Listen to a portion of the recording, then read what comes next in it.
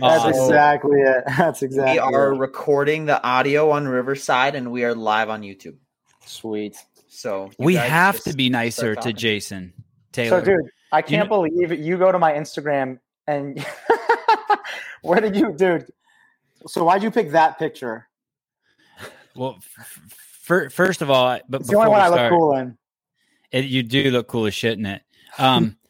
First of all, you told us before we started that we don't have to take it easy on you like we did on Jason, and we have to take it easy on Jason because, like, what if we have to interview him for the next 5 years and we just destroy him and scare him away in the first episode? But we got to think of us as Jason's the cart. No, Jason's the horse and we're the cart. We plan on monetizing the shit out of Jason. We gotta take it easy on his ass. Dude, I've ridden his coattails pretty far too. I'm here. Congratulations. Thank you, man. So you have the smallest Instagram account I have ever seen. Ever seen. Followers wise? No. I've seen smaller. Yeah, you're shadow banned. I can't even find you on Instagram. But you have a picture. Your first picture is in August 4th, 2014. And it's you on a horse, then another horse, then a motorcycle, then a motorcycle, then a jet ski, and then a motorcycle, then water skiing. One thing out to the people. Yeah, a bunch of dead animals. For people who are listening tonight, I want to tell you, I on one hand, I want to thank you because you're. This is all an experiment, and we're experimenting with different platforms, and we're trying to work out the kinks. But be thankful that you're just part of a podcast experiment and you're not part of some sort of, like random vaccine experiment. Like imagine if there was something like that going on and they had to inject you and your kids with shit. I mean, that would be horrible. So this is just be thankful. This is just a simple experiment, audio podcasting video experiment. Brian Friend, do you know him? Yes, we actually exchanged brief words at the Granite Games. Yeah, it makes it sound like we got in a fight. No, dude. In a good way. But like I remember I watch all your podcasts, by the way, so I'm really excited to be here. This is my favorite podcast. It used to be Rogan, but he interviews some weirdos sometimes. But we'll do that. We'll do that. Give us some time. You might be our first. Definitely.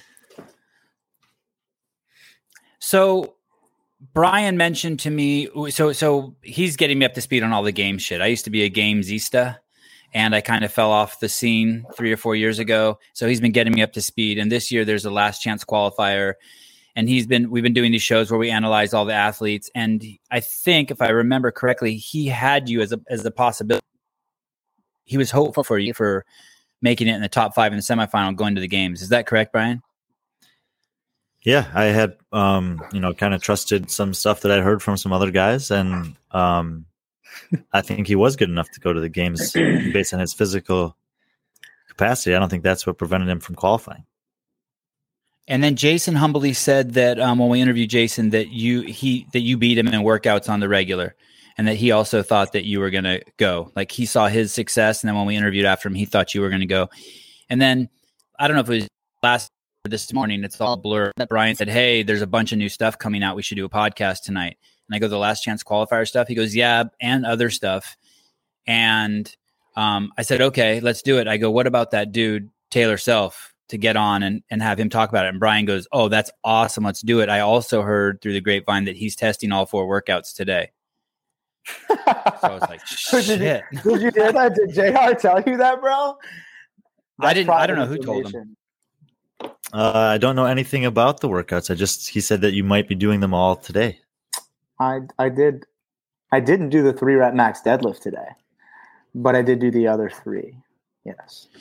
So let me pull that up too right now. To be honest, I look at those other 3 workouts and that looks like a potentially a normal training day anyway. Yeah. I mean, the athletes that are in the last chance qualifier have been tested like 16 times now. So at the end of the day, I knew it wasn't going to be like, 8 workouts or whatever. They're just going to give you some stuff that can create separation, I think, and see who can suffer. But before we get any further, how old are you, Taylor? I'm 25. Yeah. And how long have you been doing CrossFit? 4 years. And have you been in sport? your whole life? Yeah, that's yes. I played sports, was not very good at them at all. Oh, I was okay. a fat kid. I was a very big kid. Like, what do you mean? That's How why my fat is Instagram fat? is so small. Well, okay. I was a chubby kid. I wasn't like, I wasn't rolling around in like a, a thing, but I was. Did you wear your T-shirt at birthday parties, like at swim birthday parties? Were you that kid? 100%. Yeah. Me Oh, too. yeah. Me too. Hashtag No, me too. no, you were not, dude. Yes, I was. Oh, yes, I was. And it only made it worse because then the shirt's hanging on your gut and shit. And you're like, every time you do the same thing, you're like, what the fuck? This T-shirt ain't doing shit except exacerbating my fat. It's exposing me, bro. That's funny. Okay. So, and then you found CrossFit. And then what made you think that you were, it's utterly absurd to think anyone's going to go to the CrossFit Games. Like, it is absurd. You know how many people have that dream, and it's just fucking absurd. It is so hard. What made you think? What happened in your training that made you go, "Oh shit, maybe I'll be good finally at a sport, and this is it"? I actually was. Maybe I started doing CrossFit to get into better shape to go into the Navy. And I was already I was in good shape, running, swimming, stuff like that. But I just wanted something extra. So I started CrossFit, and then is that a can of Coke behind you? Yeah, you like that? Ryan, turn the show off. It's over. This shit is fucking over. This shit is fucking over. Dude, I'm surprised it took you this long to see that, bro. You're lucky you have an American flag back there. This shit would be over. At least you got some balance. Oh my gosh, get back to that can of Coke. Okay, go on. So what? Dude, well, Matt said that he drinks Coke and eats Snickers. So I was just getting on the bandwagon for sure. So I joined CrossFit to get in the better shape for the Navy. The Navy didn't end up working out for a few reasons, and I was doing CrossFit a lot at that point. I think I've been maybe doing it for like a year. So I was like probably doing 2 workouts a day, just like for fun. I don't know. It's weird. A lot of people wouldn't think that'd be fun, but so I was just like, I'll try to, I think that was 2018. Yeah. I was like, I'll try to go to regionals. And then I did pretty well in a couple of the open workouts and then got hurt. And when was this? What year? You said 2018? 2018. Yeah. 2018. I was really raw and fresh and also had, was not strong. So there are some huge holes. And then, I got hurt and I was like, I don't know. I just like it. I just love CrossFit. I love CrossFit, the methodology. I love CrossFit, the company, and I've been really lucky to be with some amazing mentors in the CrossFit community for sure. But did you have did you do Fran the first time and it was 9 minutes and the second time it was 4 minutes and all of a sudden you're like, oh shit, maybe I can make it to the games? I've thought I could be pretty good, and I've had people at that point tell me I could probably make it to regionals. But I just really I don't know. I mean, I just I don't know. I just love CrossFit, dude. I love working out. And over the past year and before that, I had some people kind of tell me that and believe in me. That helped for sure. And do you still live at home with your parents? No, nope. Pretty cool, huh? Yeah, that's weird. 25. You seem a little young to be out of the house. Do they know that you're doing this? What?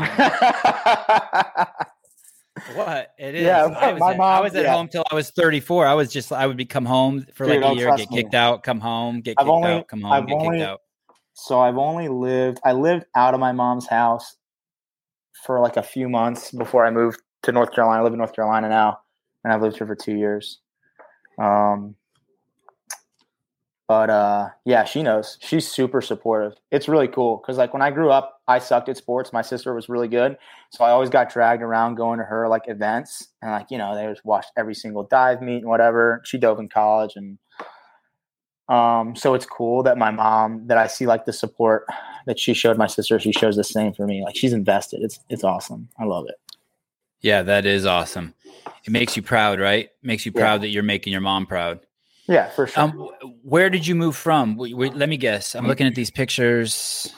Alabama. Where do you come? Wait, what? Dead animals, ghetto water skiing. Dude, that's not ghetto. That's slalom skiing isn't ghetto. But anyways, actually Virginia. My parents are from South Carolina, but I grew up in Virginia. Okay.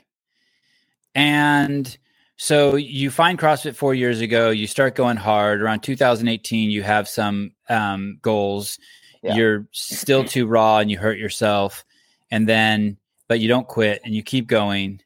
And I don't remember what the numbers are. Maybe Brian has them, but you made a significant increase in your performance this year versus last year. Is that true, Brian? Like, I mean, I think I was looking at his open numbers. I thought I killed it in 2020. No, you had one bad workout. Yeah, I had knee surgery. I had a huge. So in 2019, in 2018, after I got hurt in the open, I qualified for Granite Games, the pro division, which is not really that. It wasn't anything crazy. It wasn't like a sanctional or anything. They were inviting games athletes. So that was like my first big competition, the only one I had done. And then like 6 months later, maybe. So that was like September 2018. So then late winter, just early 2019, I qualified for the MAC, which was going to be a sanctionals, like one of the first sanctionals. And 2 days before that, I was skateboarding and blew my knee out entirely. My entire left knee, like everything. I was going like 30 down this hill on this little, not a longboard, like a regular skateboard. I grew up skateboarding, got the old speed wobbles and had to jump off because I wasn't wearing a helmet. And I'd like to see some posts on your Instagram. Do you think you could put a post of you skateboarding? Of me like doing a kickflip?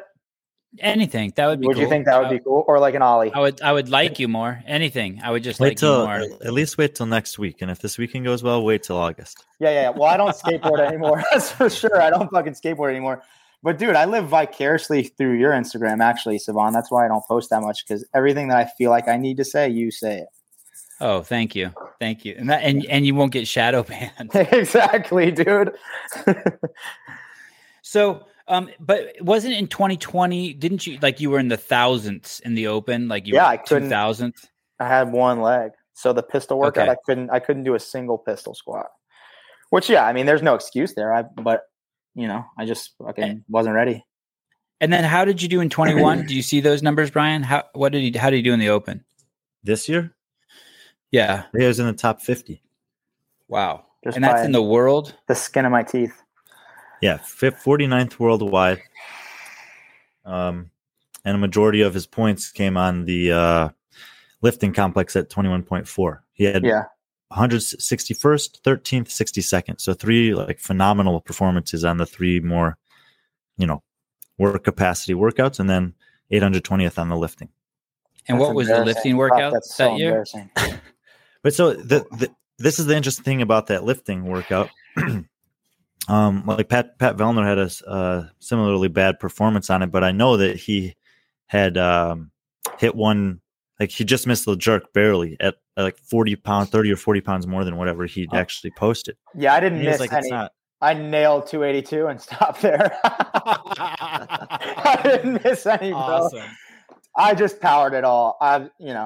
I have quite a bit more in the tank for sure, but that was embarrassing. So you could have done a squat clean. I don't know what the workout is, but from what I'm hearing, it was a you could have done a deadlift squat clean, but you didn't really squat clean. You just power clean. It was a deadlift, clean, hang clean, jerk, and I just powered it all. I could have broken 300 for sure, but it was good enough. It was good enough, and that's what Pat said too. Played the safe card. Yeah, it was the open. Yeah. And then I think from the notes Brian sent out this morning about you missed going to the games this year by, is it 5 points? 6 points. 6 points. Yeah. You're kicking the nuts right there, huh? Is that should have been 1 point. It's funny because I when that first happened, I was like, oh my God, are all the last chance qualifier people bummed because now they have to deal with the last chance qualifier? No. And I kept getting this sort of no, they're not bummed. And then, but I don't believe it. I have to think you're what the fuck, man? Yeah, I mean, on one hand, you're excited, but yeah, I could answer that really well. Okay. I mean, I think, I was really, I just didn't have a lot of really no competitive experience. Like I did Granite Games in 2018, and that was some experience, but really what I learned sucked, and I need to get better. And I didn't really I don't know. I wasn't really there to compete. It was like, oh, Travis Mayer is going to be there and all these other guys. I'm like, well, I have no fucking chance to win. So yeah, you love that guy. Yeah, his name has to be said in every podcast, and you just checked it off. It's like at the top of every Travis sheet. Meyer. Yeah. Okay. Yeah.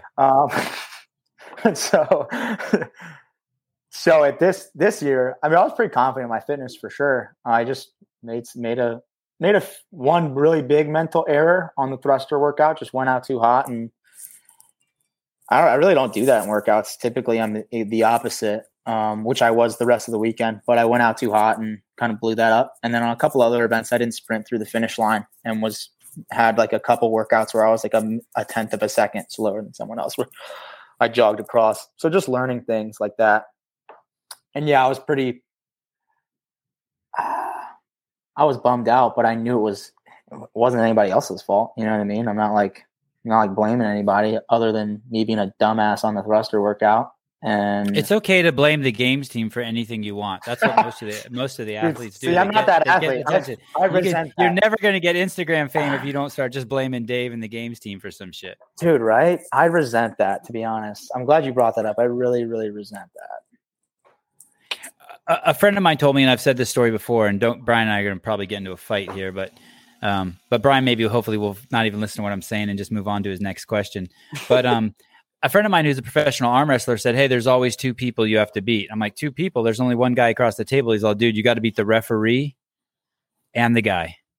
Yeah. And so it's kind of like, and you see that in fighting all the time. Someone loses a decision and they're like, hey, it's my fault. I should have knocked that fucker out. Yeah, that's for sure. But they take the ownership. You got to take the ownership. If you're not fit enough to survive the mistakes, I wasn't fit enough to survive my mistakes at Granite Games, and I need to be.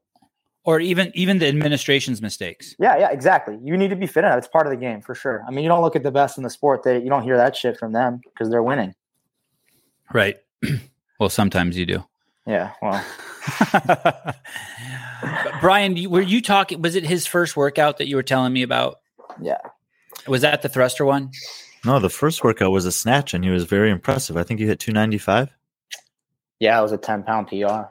Crazy. Yeah, and it looked like a good snatch. So I mean, and this was a thing of, I hadn't seen you compete in person before that. So to see that right away, I was like, oh, if you can hang and snatch over 290 when the pressure's on and you have like a limited amount of attempts, especially because I know it's so difficult to line up in the corral, wait all that time, get walked across that massive field. You're like kind of cold, and then you only have 3 lifts. So I was like, oh, this is a really good start to the weekend. And the fact I was basically watching you there. I was like, if he finishes in the top 10 in the snatch, I think that he might have a chance. And you did. Yeah. Yeah. I think I just carried that adrenaline a little bit too hard into the second workout. So the second workout was the thruster one? Yeah. Right after. Brian, didn't you say something to me that you were wondering how he was after that day? You were wondering how his mental status, or what did you say to me? You said something to me about him.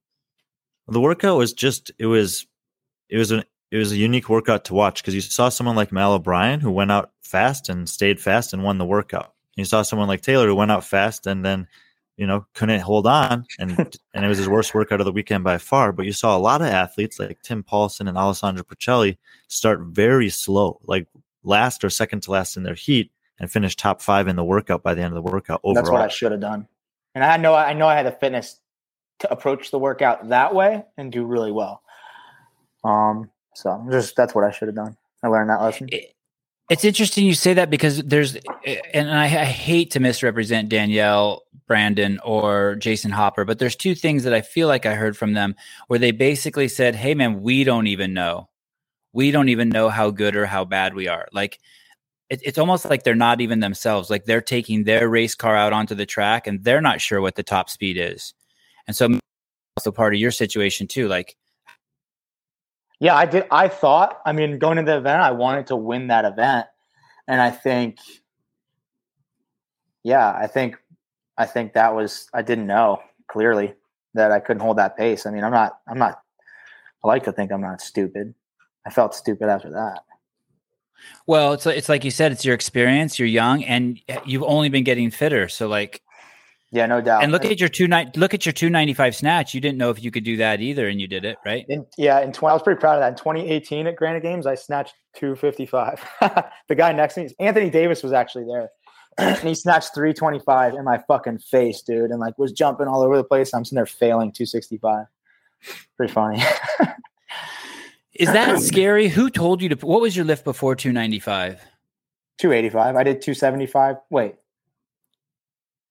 I don't know. Don't worry, Brian will tell you. Brian will tell you what your lifts are. Did I do? Did I do 260? I think I did 265, 285, 295. I feel like a lot of people made that choice just because of probably how cold they were going into the first lift. They needed to be sure they hit it.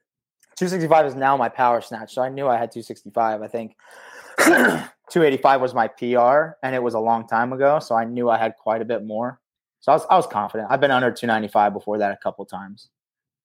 Yeah, that sounds confident. So does someone tell you, is there a coach from the sideline saying, okay, Taylor, you got to go for 295 now? No, we had it planned out. It was pretty much, I had locked it in. We were going to go 265, 85, 95.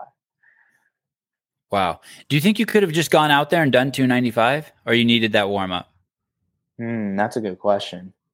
I don't know. Maybe. I don't know. I mean, 285 felt better than 265, so I probably needed that first two lifts, probably. Yeah. And then once you struggled on that thruster workout, and this is actually, I think Brian was talking to me about it right after it happened, or he mentioned to me that evening, oh shit, now we're going to see if he can pull his head out of his ass. Like how much I didn't pull my head out of my ass. How much does that head fuck him? It fucked me big time, dude. My head was in my ass all weekend, bro. After that second workout, I was like, damn, I lost to like some guys that I've never heard of by over a minute.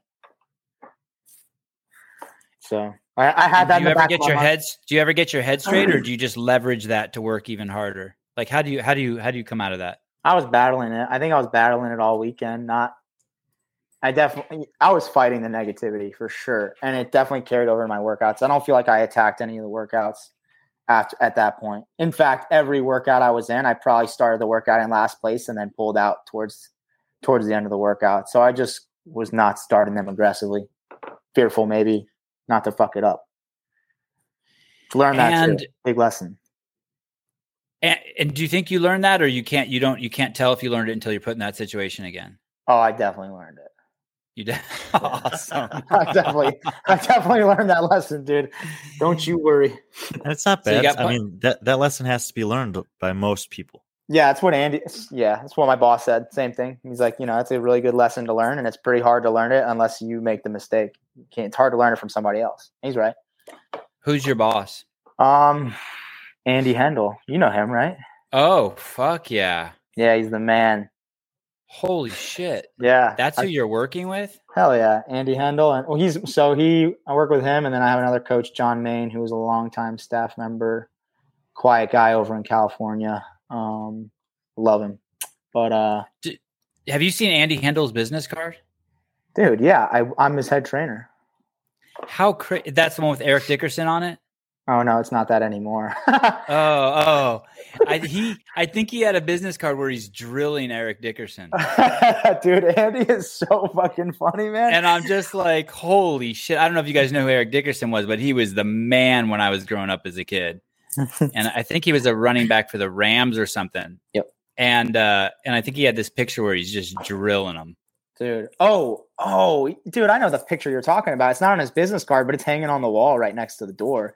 Yeah, okay, I think it used to be on diving, dude, just diving right into that picture is legendary, dude.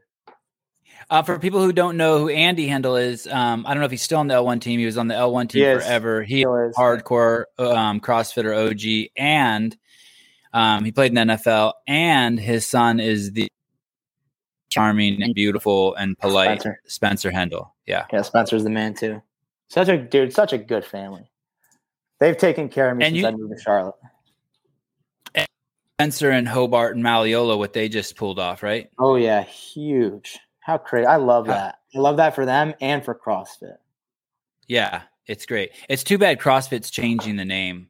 of the programming. Oh yeah, ham plan is great. Yeah, hard as a motherfucker I is love great. that. And then I love that. but Consensus Fit could never have that in there. No. So they gotta. Andy Hendel was a games athlete once too. Yeah, Masters 1 year. Greg Cluis at our gym, who's a multiple. He's actually made it this year for the 65 plus. Old Greg Cluis. Inaugural year. Yeah, Greg Cluis, yeah. Don't die on the floor. I'm gonna tell him you said that, bro. Oh, we talked so much shit to him. That's so funny. Andy may have been in the 2007 or 2008 or 2009 games too. No. No. This is Spencer. I think I don't know what Spencer's first year was, but Andy's year at the games was 2015. Okay, he could have easily competed back then, though. I bet. Oh, for if sure. he wanted to. Dude, he's ripped. He's still ripped, dude. Yeah, he's a savage. 60 and he's freaking yoked. Yeah. I think he and if you look at the old videos, there's some cool videos of him even working out side by side with Pat Barber and people like that back in the day. He did 100 overhead squats at 95 unbroken. That's right. I think he was the first person to do that. That's How right. crazy. We have the trophy at the gym. But isn't that still nuts? And to this day, dude, he will kick everyone in the gym's ass if it's overhead squats. Which is crazy at 60, right? His shoulder should just be just a pile of goo. Yeah, he's a beast. So, but we didn't really get to this. So we know you're pissed. We know you're blaming yourself, and you know you shit the bed at the semifinal, and you know, and you learned the lesson. But we know. But tell me about this. Isn't this on last chance qualifier another fucking head fuck? Like, No. Don't you just want to just no? Okay. I'm excited. I'm excited for it. I don't know. I think I was feeling too much pressure at Granite Games, and I definitely didn't have fun, which is again is my own fault. But I'm in a much better headspace now. I mean, what happened? I'm as fit as I've ever been, fitter than I've ever been. I just go and do my best on every workout, and where the chips fall, they fall. And I'll know after that I'm either fit enough to be a CrossFit Games athlete, or I have these areas where I need to get better in order to be a CrossFit Games athlete, and that's it. How important is it when you do the deadlift relative to the other workouts? I don't know that it's that important. I mean, you don't have a choice. You have to do it between Friday and Saturday because of the passwords, which I like that as well. What exactly are you asking, Brian? Like, you can choose the order of the 4 workouts? You can choose the order of 1 and 2, and then you can choose the order of whether you do 3 first or 4 first. Basically, I can't even understand that. I can't even understand that. It's over my head. I was hoping that he would say that. I don't think everyone quite understands that was even happening in the semifinals, because in the quarterfinals, all 3 of these stages of competition, it's the first year that we've had them. So we're like, as we receive the information, that's what we assume the process is. And so for quarterfinals, they gave you 5 workouts, but they didn't give you, they said they were due at a certain time, but you could actually do them in any order you wanted. You just had to make sure to have done and submitted the first 2 on the first day, the second 2 on the second day, and the last one on the last day. But you could have done them all on Thursday if you wanted to. And a lot of guys did redos, a couple redos. And hey, quick question. Do you have my Instagram handle on this live? I'm just trying to make it bigger like you. Oh, yeah. It's at Taylor, Taylor, the Instagram whore. You have the same suffix that I have. Dude, that's my OnlyFans. That's not my Instagram, bro. Oh, sorry. It's Taylor, Taylor, MI mid self SELF. I guarantee you, I figure you don't care how many followers you have, but Jason just fucking text you and be like, dude, get some followers, get some followers. Well, I would. See, I would have if you didn't get shadow banned. Now we're not going to get the recognition, bro, because no one even knows I'm on here. True. Why'd you have to go do that? That's a good question. I don't have the answer for that. That sucks, dude. I'm sorry. So no, it really is okay. It really is okay. It really doesn't upset me as long as I still get to play a little bit. And now I have this podcast, so I'm just kind of like parlaying all of my energy into this and trying to keep up with Brian. Okay, Brian, go. Sorry. So yeah, let's talk about the order because I don't understand shit. Did you know that what he said? Sorry. Did you know that you could do them in any order, the quarterfinals, what Brian just shared with you? Yeah. Okay. I didn't. All the athletes knew that, and most of them did the front squat at the beginning of the weekend, even though it wasn't due till the second day. I did that, but I didn't redo any of the workouts. And they changed the rules for the semifinals. In the semifinals, there were also 3 24-hour windows. This time there were 2 workouts, and 2 workouts, 6 instead of 5. But you could not do them in any order you wanted. You had to do the first 2, and there was some password. Taylor may be able to give us more insight into it. I don't know. Yeah, he's going to experience it now. But you had to say the password, and it was the other passwords were locked until you'd submitted the first workout's password, I guess. So basically the password, this is how it was for semifinals. The windows for semifinals were Thursday at 3 to Friday at 3, then Friday at 3 to Saturday at 3, and Saturday at 3 to Sunday at 3.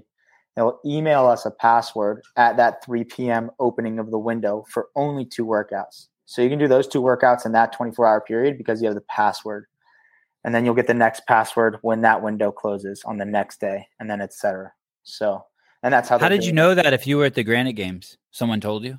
Well, yeah. So someone who competed in the Alice Games told me, and that's also the email we just got for Last Chance. Is it's going to be the same way, but we are, instead of 3 days, it's Friday to Saturday and then Saturday to Sunday. Less workout. Okay, so Friday at 3. So Brian, what workouts do you have to do Friday between 3 o'clock p.m. and 3 o'clock p.m. Saturday? 1 and 2? And it doesn't matter the order you do them? Yeah. So he's got the 3 rep max deadlift, and then he has the rowing hang dumbbell snatch. I think it's 42, 30, 18 rep scheme. Look at someone's texting him right now. Well, sorry. No, it's okay. It's okay. It's Dude, someone who's watching. Just pick up a FaceTime. If Jason fucking FaceTimes you, bro, and you pick that up, I'm out. You can put the Coke can back if I do that. Okay, so that makes sense. Now I kind of understand it. So you can do 1 and 2 in any order you want, and you can do 3 and 4 in any order. Yeah. Yep. So then I guess Brian's question is, on the second day, will you do the burpee workout first or on day dumbbell. 1? Row dumbbell or deadlift. First. Yes. Yep. And Brian was asking which one will you do first, right, Brian? No, he didn't ask me that. He asked me if the deadlift would affect the rest of the workouts. Because I'm not going to Same thing, except I asked it more clearly. Same thing, but I asked it more clearly, more succinctly, more directly. I don't know. I don't know. Everybody's different. I don't think it makes I'm not sure that it makes a huge difference whether I do the dumbbell row workout before the deadlift or the deadlift before. I did the dumbbell row today, so I know a little bit about it. It was a good workout. I like it. And will you beat your time when you do it? Is it this Friday? Yeah, Friday for sure. I'll beat the time. I didn't go slow. I don't ever test a workout and go slow. I don't think, and I don't test it with the attitude that I'm just going to go at a learning pace. I mean, I feel like to learn about a workout, you have to fucking hit it. So that's what I did. But yeah, I'll definitely go faster Friday for sure. Learned a little bit. And you don't know other people's times or weight, so you don't even know what to deadlift. You have to actually I just have to do my best. Your max. Yeah, that's not just. There's no game. I think that's where I screwed myself over at Grant. I mean, dude, I'm just such a new to competing. That's why I love working out with Jason because I kind of sharpen that when I work out with him. But at Granite Games, dude, I got caught up on that thruster workout. Dude, this guy next to me, who's I don't remember him, but fuck. He went out so hot. I was just like, fuck, if this guy can go this fast, I'm about to beat his ass. And then after the round of 12, I was like, oh. So you don't get that with the Last Chance. It's just kind of, you just gotta go as hard as you can. Do you beat that dude who went out too fast also? Yeah, but he got crushed with no reps, and I don't know that he earned them. Okay. After seeing the last 2 weeks of the virtual semifinals and all the penalties, how do you balance making sure you're meeting the movement quality with something like that hang dumbbell snatch when you know it's basically a full send workout? I love this question. So yeah, movement standards are binary. I mean, I work with Andy, so this is my opinion is just going to be exactly how he feels about it. You either meet the standard or you don't. And the points of performance within that are what you kind of own. So do I look like a pooping dog when I squat? It doesn't really matter if my hip crease goes below the knee and I reach extension at the top. So I think anytime I've gotten a penalty, I've only gotten one penalty. I've only ever been good enough probably to have my video reviewed one fucking year, which is this year. But I got a penalty on the quarterfinals dumbbell hang clean workout because on the first rep to stand it all the way up, my shoulder was definitely still over my hip. I didn't fully extend the deadlift, and then I kind of stood up into the hang position and then initiated it. So I got 9-second total penalty for those 3 initial reps. And I agree with that. I was like, yeah, I kind of wish. Yeah, I should have stood them all the way up. I just was trying to go as fast as I could, and fuck that. But I feel like I moved pretty well. I don't really ever get concerned with movement standards or penalties. I think if I'm going to get a penalty, it's because I deserve it.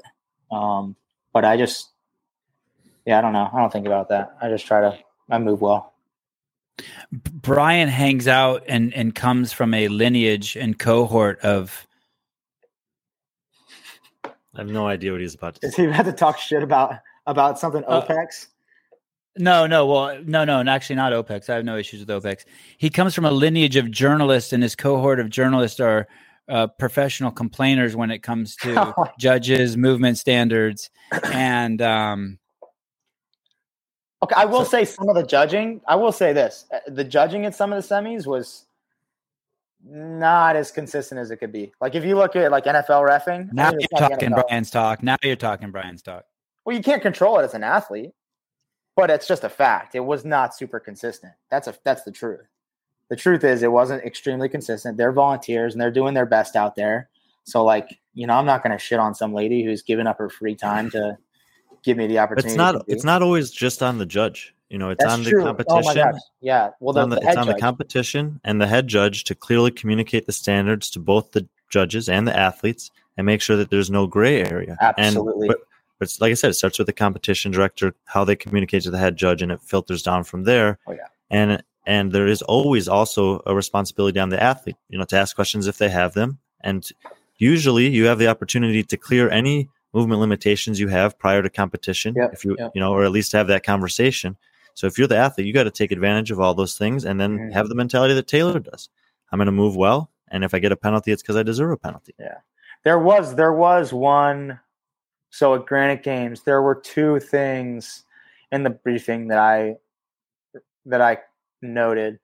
On the D-ball clean workout, they allowed you to clean it to the shoulder and drop in front of you, or go over the shoulder. I thought that was I didn't like that. Just because I thought they should make everyone do the exact same thing. Granted, I went to the shoulder. I think it's faster, and I beat a lot of people at the end of the workout because of that, because they were going over the shoulder. But that's kind of their own fault. And then from the other one was, I just thought that was kind of some gray area they didn't need to be there. You didn't need that gray area. You could just make it one or the other, and then there's no gray area. And then on the devil's press standard, they were saying like you couldn't. I get what they were trying to do. They were trying to keep people from going so wide with the feet on the way up to like purposefully shorten the range of motion. But like you can't really purposefully shorten the range of motion with 70-pound dumbbells on devil's press, bro. If you're strong enough to do that, then that ruling is almost contrary to the rule with the D balls. Like in the D balls, they're giving you a choice to go do however you want, basically. Yeah. And then in the devil's press, they're saying, you can't quite do it however you want. Yeah. So, but it was like your feet couldn't be outside the shoulders. And it was like, if your feet can't be outside the shoulders, then at the bottom position, your chest can't go in between the dumbbells. It was just really weird. They ended up fixing it over the Slack group text, but during the briefing, it was a little sketchy. But why would anyone throw the ball over their shoulder? Can you anyone explain to me why you would do that if you have the option to put it back down in front of you? I think I can. I think a lot of guys thought it would help them pace. I think they thought that they would pace the D ball and go faster on the wall ball and GHD. And I had the opposite. I kind of paced the wall ball and went faster on the D ball. I'll give you another thought on that. If you go over the shoulder, I guess you could get a no rep if you go to the side of the shoulder. If you go over the shoulder, it's a more easy standard to judge. Yeah. If you go to the shoulder, you think you're on your shoulder and they think you're not, and you go back down, I feel like it could be easier to get a no rep on that. And that goes back to movement quality too, as if you're hitting the standard or not. I'd be curious if guys who finished top 5 in the Granite Games went over the shoulder. So Chandler, because it doesn't seem like a championship move. Chandler didn't go over the shoulder. Tim Paulson did not go over the shoulder. I don't think Colton Mertens went over the shoulder. I don't know about Roy. I know that Saxon did go over the shoulder. I saw him during the workout going over the shoulder. So I know Mertens, Paulson, and Chandler didn't. Don't know about. I would love to hear if Saxon regrets that. I wonder if he. I wonder if he got would first redo place it. overall in the competition. Yeah, he fucking killed it. So I don't think he really. Well, fuck me. Yeah. He didn't win any workouts, but he had super consistent performances. Yeah. Are you going to be going to the CrossFit Games? Like when you look at these workouts, are you like, oh shit, I got a good chance? I like the workouts a lot. Yeah. What do you think about your cohort? The guys you're going against? I know a few. I don't have the list on me. I know some of them for sure, just from leaderboarding. I like to know who I'm competing against, but there are a lot of guys I don't know much about. A lot of the like Asia, South America, and some of the Europe guys they're newer, but so am I. They're probably not looking at me like, oh, that guy's a threat. So I think there are. You think, Brian? I think there are 10 to 12 guys that could qualify. It's deep for sure. Yeah, there are a lot of good athletes. Are we talking to one of them? Yeah. I mean, it's all these guys have already beaten a good field of semifinal athletes to place, wherever they placed within 3 spots of the qualifier. In some cases 4. Some of those, just like the 3 guys from the West Coast Classic, all 3 of those guys could easily have been to the games, just like Taylor could have, and several other guys. They just made one mistake on the weekend, or maybe just missed by a point or 2. But do you have your picks, Brian, of who's going to go from the Last Chance qualifier? I think it's one of the most difficult competitions to pick that I've seen in a while, and the main reason for that is I think there are 2 workouts that are tough for me to evaluate. The deadlift is just a large unknown for me. Yeah. And that burpee standard changes things a little bit where I love it. I think that, there's a new element to being able to jump a foot 100 times while going fast that might catch up to some people like around 70 to 80 burpees in.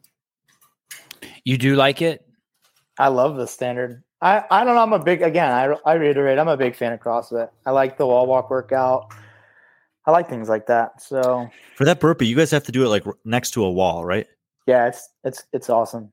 I did it. And you have to jump and touch the wall on the side. So yeah, the target is to one side. It's a tape line on the wall. For the first 50 reps, you'll face away from the camera, touch it with your right hand. For the last 50, you'll turn and face the camera, hit it with your left hand. Wow. And so you can't be facing the wall. You have to be. Oh yeah. You have to be adjacent to the wall. Side by side. Is that the way you would have done it if they didn't have rules, or would you have been facing the wall? Or would you have done it right by the side like that? I would have done it to a pull-up bar if they didn't have rules. Oh. Hard to find a pull-up bar that's exactly 12 inches above, everyone's reach. Yeah, he's right about that. You could always do rings. Rings move, but that's how they've done it in the past too, right? With rings, and then they blow around or they move, and people get screwed. Yeah, they have. But at the CrossFit Games that one year, they've just put a giant red tape across the entire rig. Be the same height. I love that. Right. Wow. I mean, if everyone's got to jump over the same height bar or the same height box or lift the same weight, why not make the burpee height the same, for everyone? So like someone like Tim Paulson's like just touching like right where his eye is. Exactly what happened, yeah.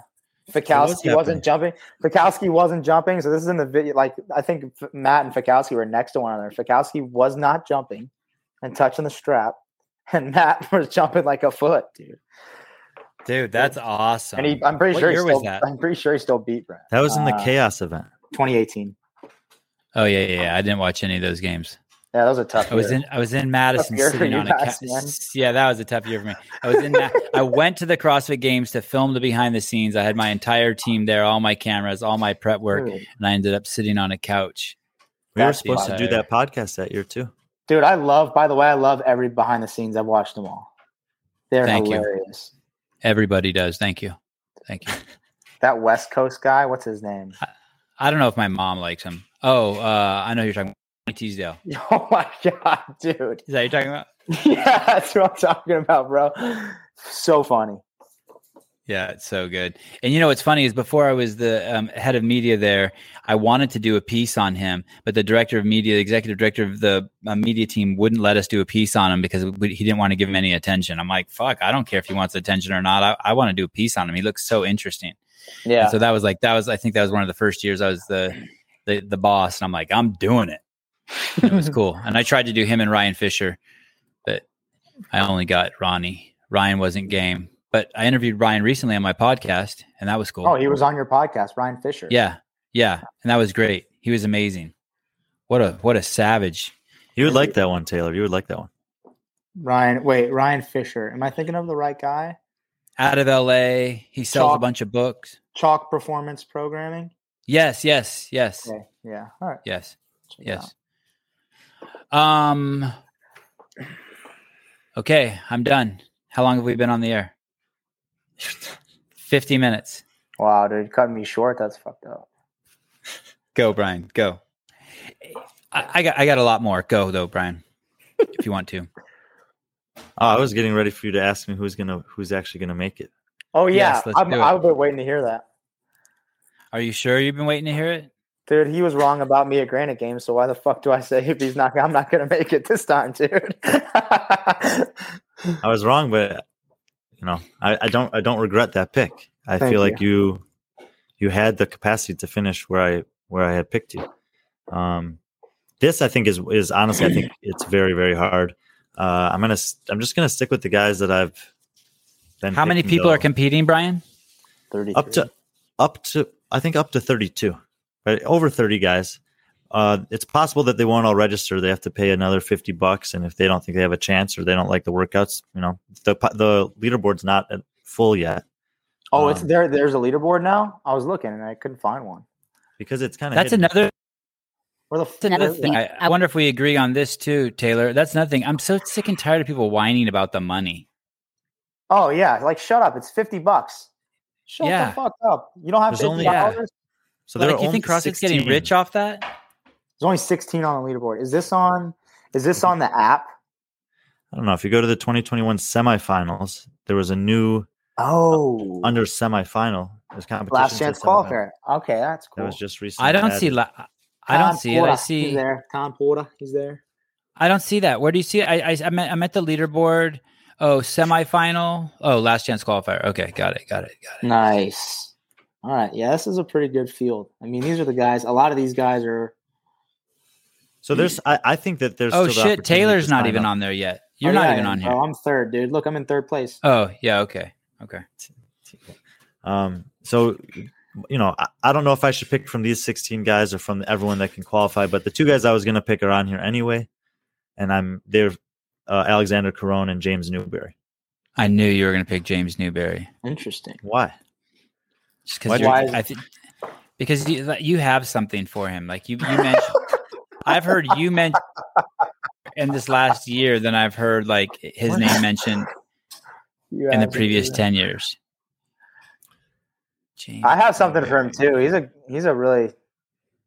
dude. He mountain bikes. That's pretty cool. I suspect he's a very nice guy. I've interviewed him very little, but I think he's super nice.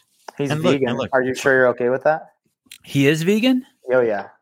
And a savage at it. Yeah. Wow. Like he eats plants raw. Right? Like he just eats them raw. When you say a savage, like just rips a fucking radish out of the ground. He's yoked. He's yoked and he's a vegan. Dude, I just bought a cow with Andy. That's not a vegan. Crazy. That's awesome. I can't imagine trying to eat enough food being vegan. Right? Dave does that too. Dave does eats. Really? Dave buys cows. Yeah, buys baby calves and lets them graze on his property. Okay, we didn't do that. We just bought like a cow's worth of beef from this farm. Oh, not as cool. No, not. I wish, dude. If I had a yard big enough for a cow, you bet your ass I have one. Brian, let's push you a little further. Who's third place? So you said Newberry and Caron. Caron. Okay. Caron, he's the guy that I would pick first overall. But like I said, there's like 10 guys I think could make it. I want to pick from guys who have actually registered so far, I suppose. What about Dallin Pepper? Dallin Pepper, don't think it's a great slate of workouts for him. I think he's good enough to be at the games, but I don't think he's good enough to beat this group of guys in these set of workouts. So, Okay. not him. But some of the guys I was going to pick aren't registered here. So who? Yeah, I want to know this other guy, man. Oh, like I don't see Spencer Panchik on the list. I don't see Cedric Lapointe on the list. Right, I'm not sure that has Tyler Christoffel. He doesn't think you're going, Taylor. He doesn't think you're going. No, I'm just saying, like, dude, he did say I was one of the 10 guys, which is cool. Thanks. Well, no, I'm just trying. Like, I have a list of people here, but they're not all signed up, so I don't know if I should pick from the list or pick from the. Did you end up going to the Navy? No, I did not. They wouldn't have me, man. And why is that? I did too many drugs growing up. And that's how they were like, hey, have you ever done this? Have you ever done this? Have you ever done this? And you're like, yeah. They're like, dude. Dude, my recruiter told me we're not giving you a gun. What? Yeah, the recruiter I had was like, dude, you shouldn't tell us about this. But so I wanted to go and be a SEAL, and I made it. So I got all my medical waivers approved for like regular Navy, while being honest. And I've been to like rehab, so there was a lot of. It was a big ask for sure. But then after you get approved by the regular Navy, all the medical waivers, then I was ready to take like the PST for the slotted buds to get a SEAL contract as a civilian.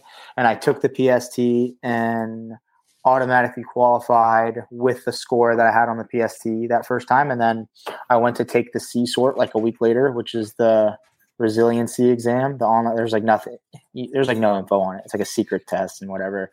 I think it basically decides, are you like a team player? Are you super selfish? It's kind of the test. And then that day, the SO commander, I'd actually talked to this guy like over the summer. I have a lot of family friends who are SEALs, and they had put me in touch with this guy, and I didn't realize he was the commander of special warfare recruiting in the Richmond area or the East Coast, whatever. In the summer, he was like, yeah, man, with your record, you really don't have a chance. And I just thought, man, fuck that guy. He doesn't know me. And then it turns out he's the commander. So he was like, oh, this is the guy with that particular history. Yeah, we're not going to take him. I think it's better you didn't lie. I think it would have been dumb if you lied. Oh, 100%. So much better you didn't lie. One, I'm not proud of the things that I've done, but I've overcome a lot. I think at the same time, they would 100% find out at some point. I mean, if they put me on a poly or whatever, like, fuck, I don't want to. Then you get a dishonorable discharge.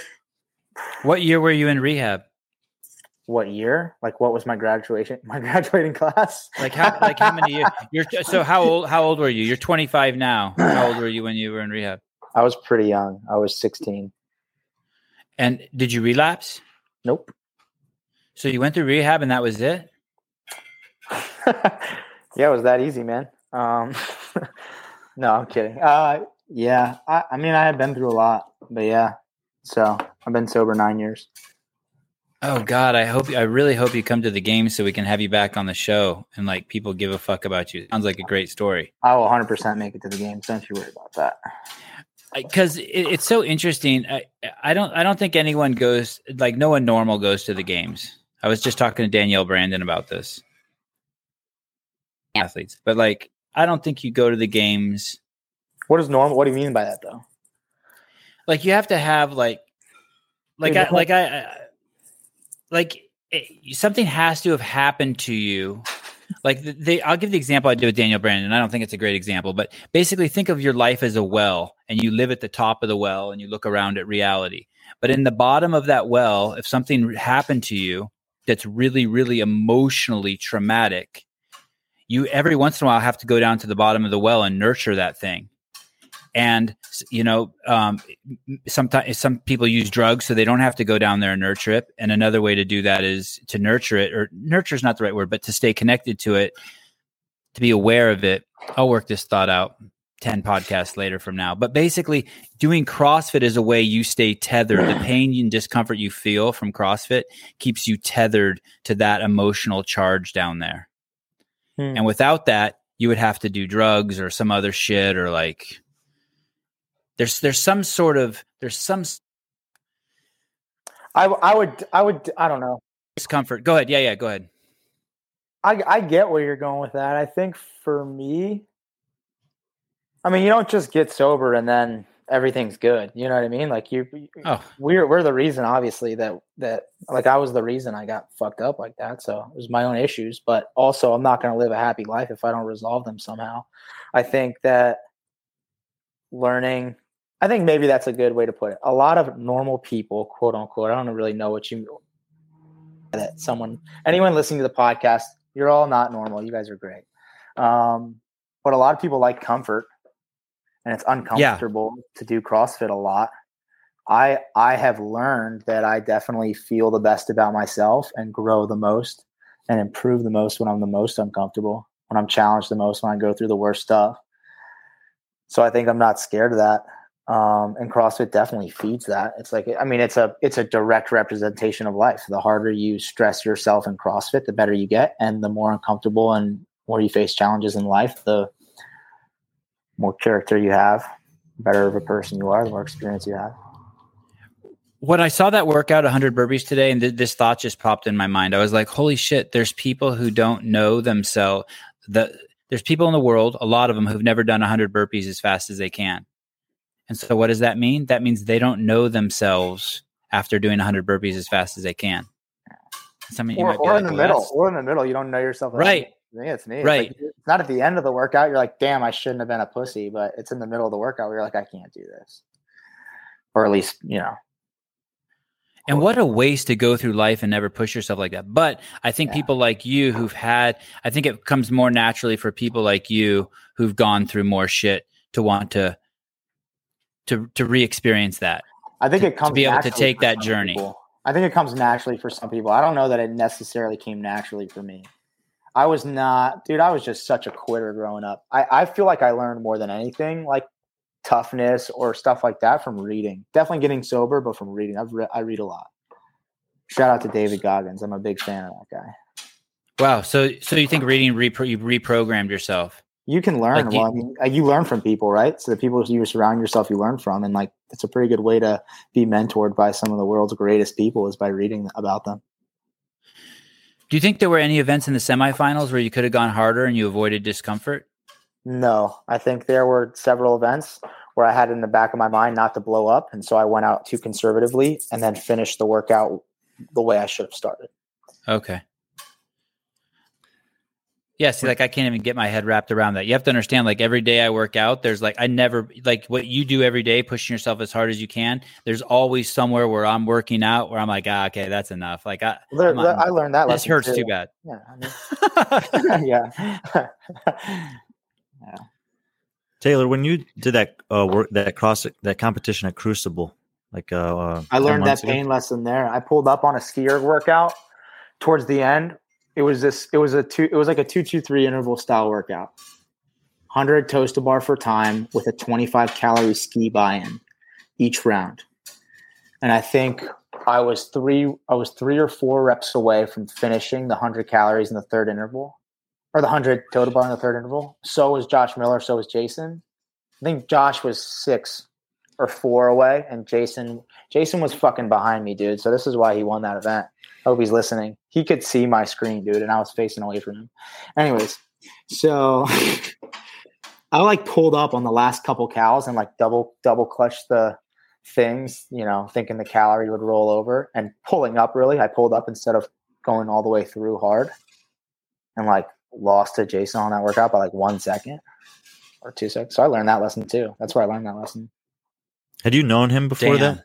No, we did a competition. I actually beat Jason in a competition in Myrtle Beach before Crucible, the old beach town throwdown. He took 8th.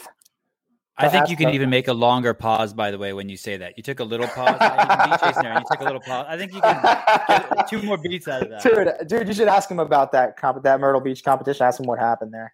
I'm curious, but was there a swim event? What? Dude, no, there wasn't. Beach. There wasn't. That's funny though. There was not a swim event. No, I think he got a penalty or some shit on a workout or something. Those local competitions. Brian's curious Brian's curious if he's a good, and Brian's curious about his handstand push-ups. I'm the best swimmer. It's negative. When I make, I'm a good swimmer. I am a very good swimmer. I love to swim. I don't know about Jason.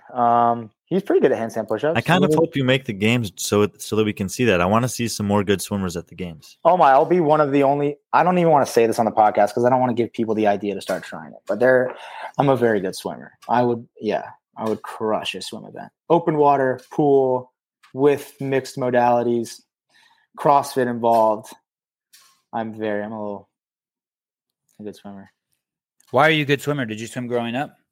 I was always around the water. My sister was a collegiate diver for Clemson, like really good. Super. But he good. said he was swimming before the Navy. That like before adding CrossFit in, he was doing running and swimming a lot. Yeah, I was running like 40 miles a week and swimming like 3 or 4 miles a week for like a year.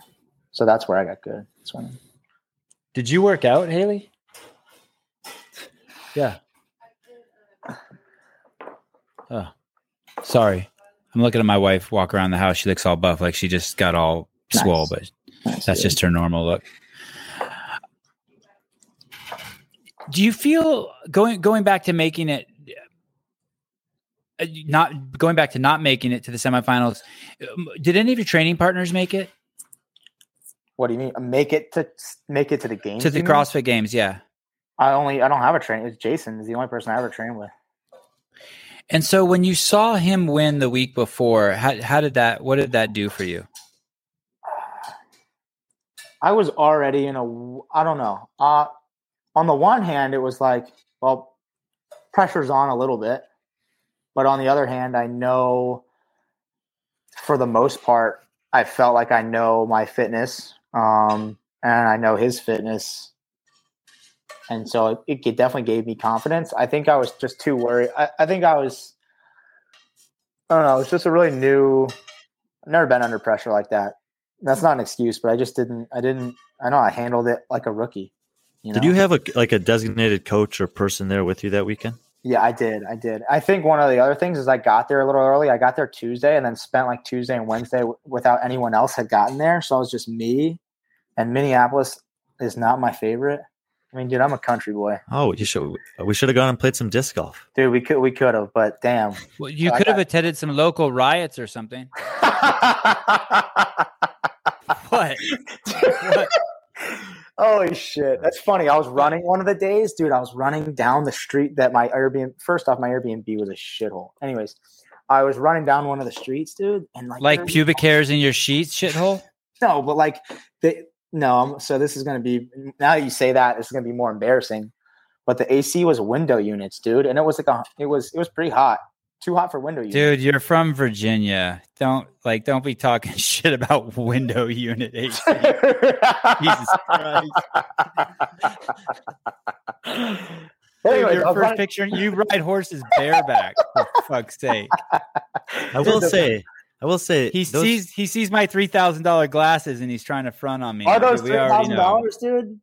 I don't want to talk about it. Yeah, I wouldn't have paid that for it, but I do think Taylor has a good point though. I often am at those competitions for like 48 hours before they start, and I see the athletes and they just look so confused. These are people that wake up every day and they're going to move and they're going to do something, and then they got like 36 to 48 hours of nothing. Doing jack shit. It just looks like they have no idea what to do with themselves. I just was in I don't know. I didn't handle the pressure as well as I would have liked to, right? I would like to handle the pressure like a professional and like a veteran. But I think in that second workout, I didn't. The rest of the weekend, I was pretty proud of fighting the negativity and doing, battling back a little bit. Not as well as I would have liked, but yeah, I just didn't handle that as well as I will next time. That's for sure. So you were going for a run. What did you see? Dude, this whole with the broken window and grab something. Dude, there's still fucking plywood covering all the buildings down that street, man. Isn't that crazy? I heard there's a 5 mile. I haven't been there, but I heard there's a 5 mile stretch that's just decimated. It is. It's just like uninhabitable. That was the street I had the Airbnb on. I didn't know this, so we got the Airbnb. Shout out to my sister for getting us that. I think she might be listening, but anyway, so that whole street was like one of the main streets they marched down. Crazy. You look. I'm looking at this picture from August 9th, 2020. Yeah, you do look hot. Two dogs. Oh yeah. How much do you weigh in that picture? August 9th, 2020. 2 dogs. You only have 12 pictures on your IG, dude. It's the one with the dogs. Okay. And you with your shirt off. Oh yeah. You like that one? Yeah. How much of that? Probably the same as I weigh now. 195, maybe 192. I'm probably closer to 200 right now. And then is this your mom? The picture where you're dressed up as Canelo Alvarez for Halloween with your arm around that lady? Is that your mom? Don't you look like Canelo there? Do you see that shit? Every one of my, so I have a CrossFit Latinos class at CrossFit Charlotte. We do, it's like 30 of just Hispanic people in the 7 p.m. class. So I coach a class and raise a little bit. A little bit. We don't. Dude. Get out of here. Anyways, it's like I try to coach the class in Spanish, so I'm learning Spanish and I coach it mostly. That's awesome. Broken Spanish, but dude, they call me Canelo all the time. It's funny. So dude, he's a way better looking guy, and he would beat the shit out of me. So, but I do have. Hey, that's beard. Okay. People used to say that I look like Fonzie from Happy Days, and he was way better looking, and he'd probably beat the shit out of me at a leather jacket and shit. Andy says you look like a. What did he say today? So I told him I was doing the podcast with you, and he's like, "Oh yeah, the little professor guy." It's a guy with the glasses, the little professor guy. Dude, look at that! So funny. Oh my gosh. I am. Oh shit! Look at I got the hat part. I'm putting the hat back on before someone makes fun of me. And then you got a picture of your dad in here, and is that your dad in the picture holding you as a little kid? Yeah. Yep. He passed away when I was 16. Oh wow. Yeah. How did that happen? He had cancer. Yeah. I went through like a stretch. There were like that year. It was like a 2 or 3 year stretch where my dad's dad, so my grandpa, who I really grew up with a lot and spent a lot of time with, he passed away. Then my dad passed away. And then his mom, so my grandma, passed away. It's pretty crazy. And what kind of cancer did your dad pass away from? Lung cancer. Small cell, like stage 4 savage. Yeah. He smoked cigarettes. Oh yeah. Didn't stop. And your grandfather smoked cigarettes for a long time. Yep. And so did my grandmother. I was going to say she died from secondhand smoke. Wow. Okay. So you know how to stop it. Did you ever? Dude, I smoked a lot. Yeah, I actually used to. What did you smoke? Too. Well, I stole his Marlboro Lights for the longest time. And he didn't know? Dude, he smoked so much. I could just go into I could just pull a pack of cigarettes out of his carton. He would never fucking know, bro. Oh, by the carton he bought it. Yeah, hardcore. He says, yeah, dude, no joke. So, and did you smoke up until you started doing CrossFit? No, I had stopped by then, but I was dipping when I started CrossFit, chewing tobacco. Yeah, I think a lot of people. I did CrossFit probably for like 2 years until I really quit that. And that doesn't interfere as much as smoking, right? I told myself the lie for the longest time that, it's not messing with your gums, but nicotine is like a vasoconstrictor, and there's some studies where it's a stimulant, so could it benefit you in some areas, but also a vasoconstrictor, so it could have negative effects in others. At the end of the day, it's it doesn't. I don't think it matters that much for. Maybe it does. I just don't want to die of cancer, so I stopped it. Right, for sure. And why did you quit why did you quit smoking? Because you were scared? No, I just what? So I went to rehab. I smoked until I went to rehab, and then I went to rehab, and I couldn't have nicotine there because I was 16. And then I got out and I was sober, and then I just kind of picked up dipping. It was easier to hide. Good. Wow. What's just harder to quit, dipping or smoking cigarettes? For sure. Yeah, quitting dip was so fucking hard. And you can't you can't beat around the bush either with Nicorette gum or then there's the little nicotine pouches that are just nicotine and salt. No, you have to go cold turkey because nothing comes. It's not like you can vape. Vaping is closer to a cigarette than any sort of substitute is to dip. Don't ever try vaping. Have you ever tried vaping? Yeah, I vaped a few times off a Juul. Holy shit, that is gnarly. That shit is addicting. That I imagine that's like freebasing crack. I mean, the first time you take a hit, you're that's not like freebasing crap at all, dude. No. I mean, I was just in heaven. I couldn't believe it. It is fucking gnarly. Dude, when I first, when I had quit dip for a while at one point, and put one in. I was like driving. I had to pull over.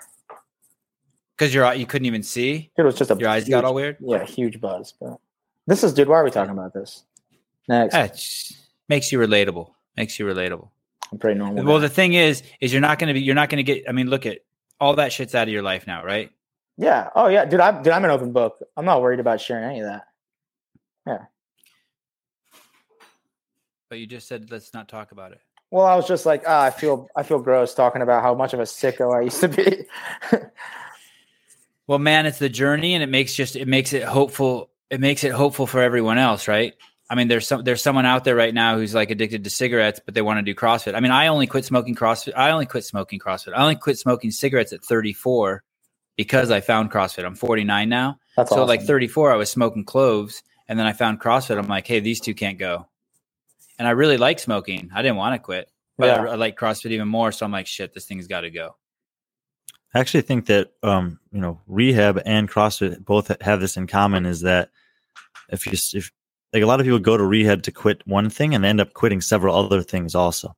And then when you start doing CrossFit, I feel like it's a different time frame for a lot of people, but if you stick with it long enough, that similarly other things will start to either disappear or add to your life because of that lifestyle. Yeah, CrossFit, both sobriety and CrossFit changed my life in a huge way. Dude, I'm a big dude. Like I said earlier, I really love the stuff you post on your Instagram. It pisses me off that they shadow banned you. What a shit show, dude. Can you believe that they can do that in our country? No, I'm very Isn't that crazy? Because I don't even think I post anything crazy. Well, even if you did, we have I feel like that's a public. I'm just pro freedom, pro love, pro equality, pro everyone go do whatever you want. I'm just like, are you? Do whatever dude? Yeah. You want to wear 6 masks? Wear 6 masks. You want to put a dildo in your ass? Put a dildo in your ass. Hold your beer while you do it. I don't care what you do, as long as you're not being violent. And that, and I see it as. Sorry to go off a tangent. I see it as violent to force people to put a drug in them and inject it in them. I see that as violent. 100%. That's violent. Dude, have you watched Rogan? Don't fuck with little kids and don't be violent. And then other than that, I really don't care what you do. I love all people, but just don't force other people don't do violence on other people. It's really that easy. I agree with that. I think it's crazy. I agree with that. I just think it's crazy that Instagram or YouTube, whatever, quote unquote, is like a public platform. How they can, the censorship is just, I don't know. It's a slippery slope. Have you watched Rogan's latest podcast or one of his most recent ones with Brett Weinstein? I watch. So one of the only podcasts I really listen to is that Dark Horse podcast. So did you see the movie No Safe Spaces with Adam Carolla? I watched a lot of it, and I've seen so many documentaries like that it's a little muddy. But yes. Okay. So Adam Carolla and Dennis Prager did a movie. It's called No Safe Spaces. And the main character is that guy, Brett Bernstein, or whatever his name is, the guy who was on Rogan recently. Yeah. Brett Weinstein. And, hardcore progressive liberal, teaching at the college, peace and love from the 60s.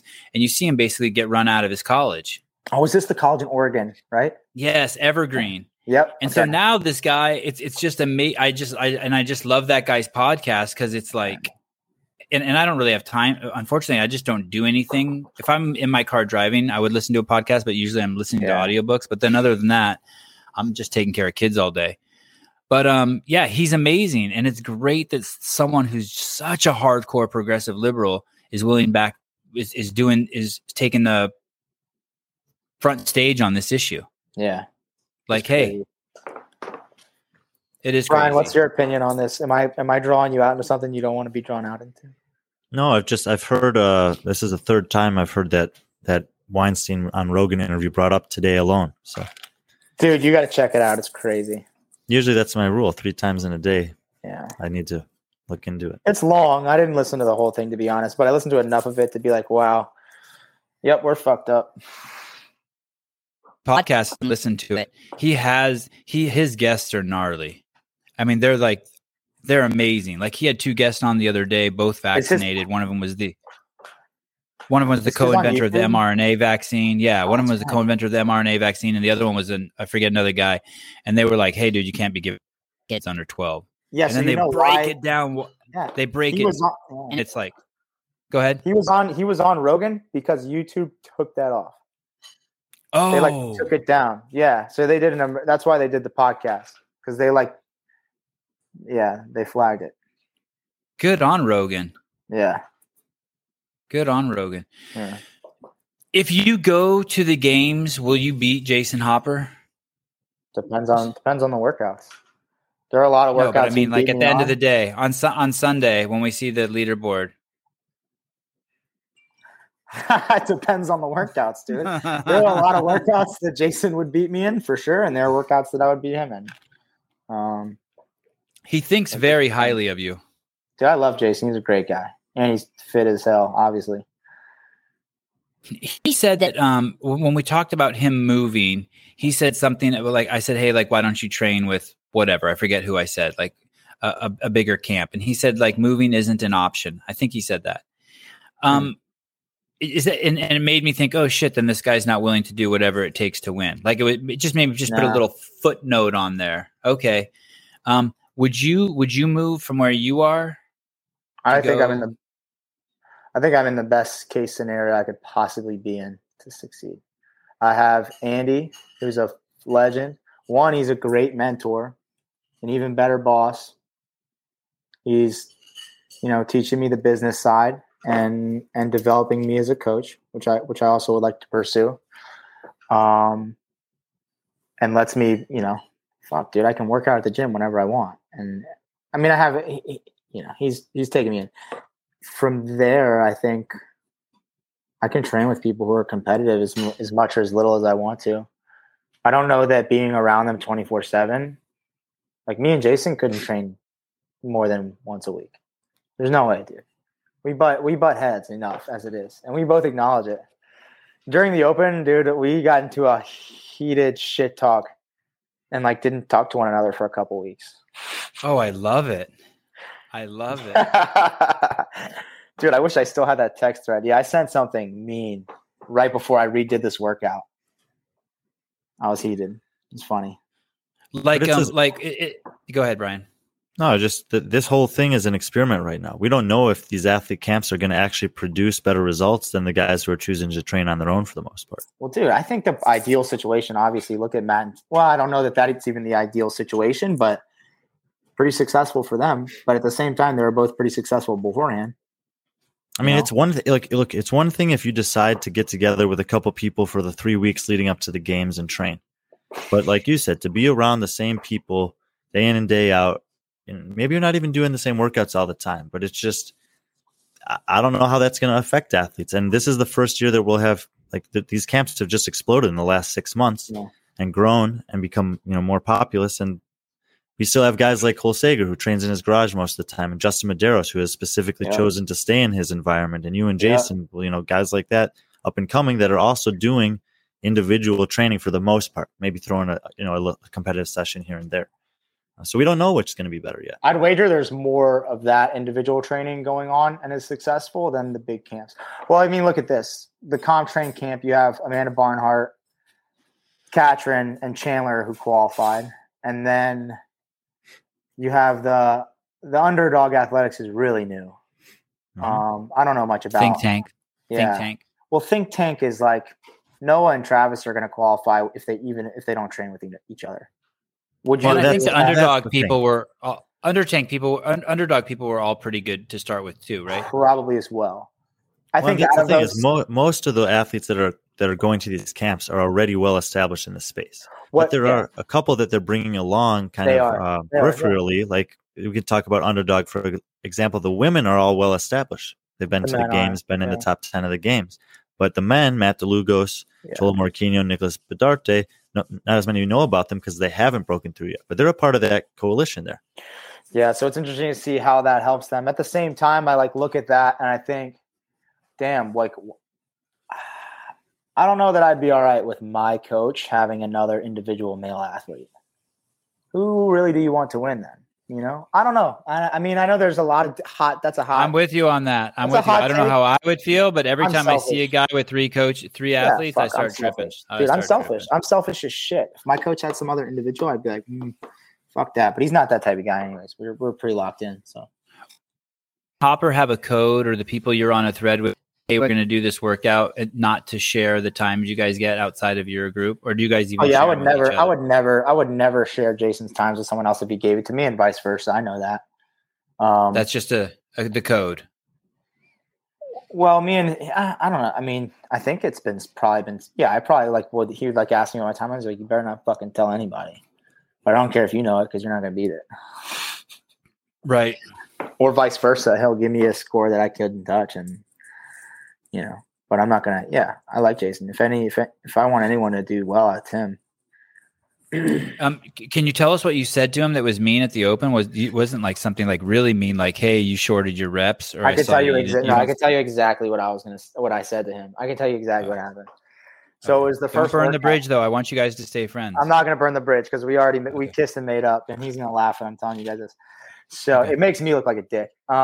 We were talking a lot of shit leading up to the Open, and when they announced wall walks and double unders, I knew I was going to beat his ass because he's just a bigger guy. He's a really good handstand walker and handstand push up, but that workout also has some cycle speed involved because there wasn't a height in terms of getting whatever. So I did the workout, and I think the first time I was going to do one and done every single Open workout. So I do that workout, and I'm like pretty happy with it. I think I was 14 minutes flat, so a minute under the cap. Not an amazing score, but I beat the cap. I'm good with that. And then Jason did it, and I don't know if he told me. I found out I think he told me he got capped or something. So I kind of LOL'd a little bit, and I knew he was. He said he wasn't going to redo it, and I didn't think he needed to. In reality, he didn't to qualify because it was such a broad net of athletes that go to quarterfinals. But our egos are big, so you're not going to get capped on a workout and be satisfied with that. But anyways, we were talking shit about who's going to win the first workout. I spanked him on the first workout, first time, and then I hear somehow that he goes and redoes it and beats my time by like a couple seconds. And doesn't tell me that he redid it, dude. So he didn't even fucking say he redid it. Dude, I'm liking this story. So listen, I'm thinking this fucking snake in the grass just redid his workout, beat me, and doesn't even tell me it. I was just getting more heated and more heated. And the stuff was coming out about, like Sean Sweeney made this post about, make sure your standards are right. And so then it started this frenzy of everyone redoing that workout. And I'm coaching my CrossFit Latinos class at 7 p.m. and I saw that CrossFit push the deadline 7 p.m. Monday to push the deadline to submit it to 9 p.m. I'm there with my dick in my hand. I'm thinking about how pissed I am that Jason redid it and beat me by a couple seconds and how everyone's redoing it from the standard. I'm like, fuck this guy. I'm redoing it right now. And so I pull up the group text between him and JR and I was like, hey, Jason, I just want you to know that I'm about to redo 21.1 and I'm going to fucking destroy your score even though I don't know it. And I sent that to him before I did it. And up until then, he didn't even know that you knew that he had redone it. Yeah. So I sent that and then we didn't talk to each other for 2 weeks. And I was like, dude, I'm sorry. That was me. Hey, did you send that to him to put pressure on yourself to beat it? No, I knew I was going to beat it, but I was just really pissed that he didn't tell me he redid it and beat my time. So I wanted him to know that I was going to bury him. Awesome. But he's a fit guy, dude. Crazy what he did at the MAC. Insane. Yeah. F to P. Brian, can you keep the show going so it's relatively interesting? Let's talk about CrossFit now. Savon's gone. Who should I put in charge? Definitely Savon. Dude, so Ryan Jevning, that's interesting. He competed at Granite Games 2018 when I was there. Oh, yeah. Talk about him. That's interesting that you know that. He just told me yesterday, he's like,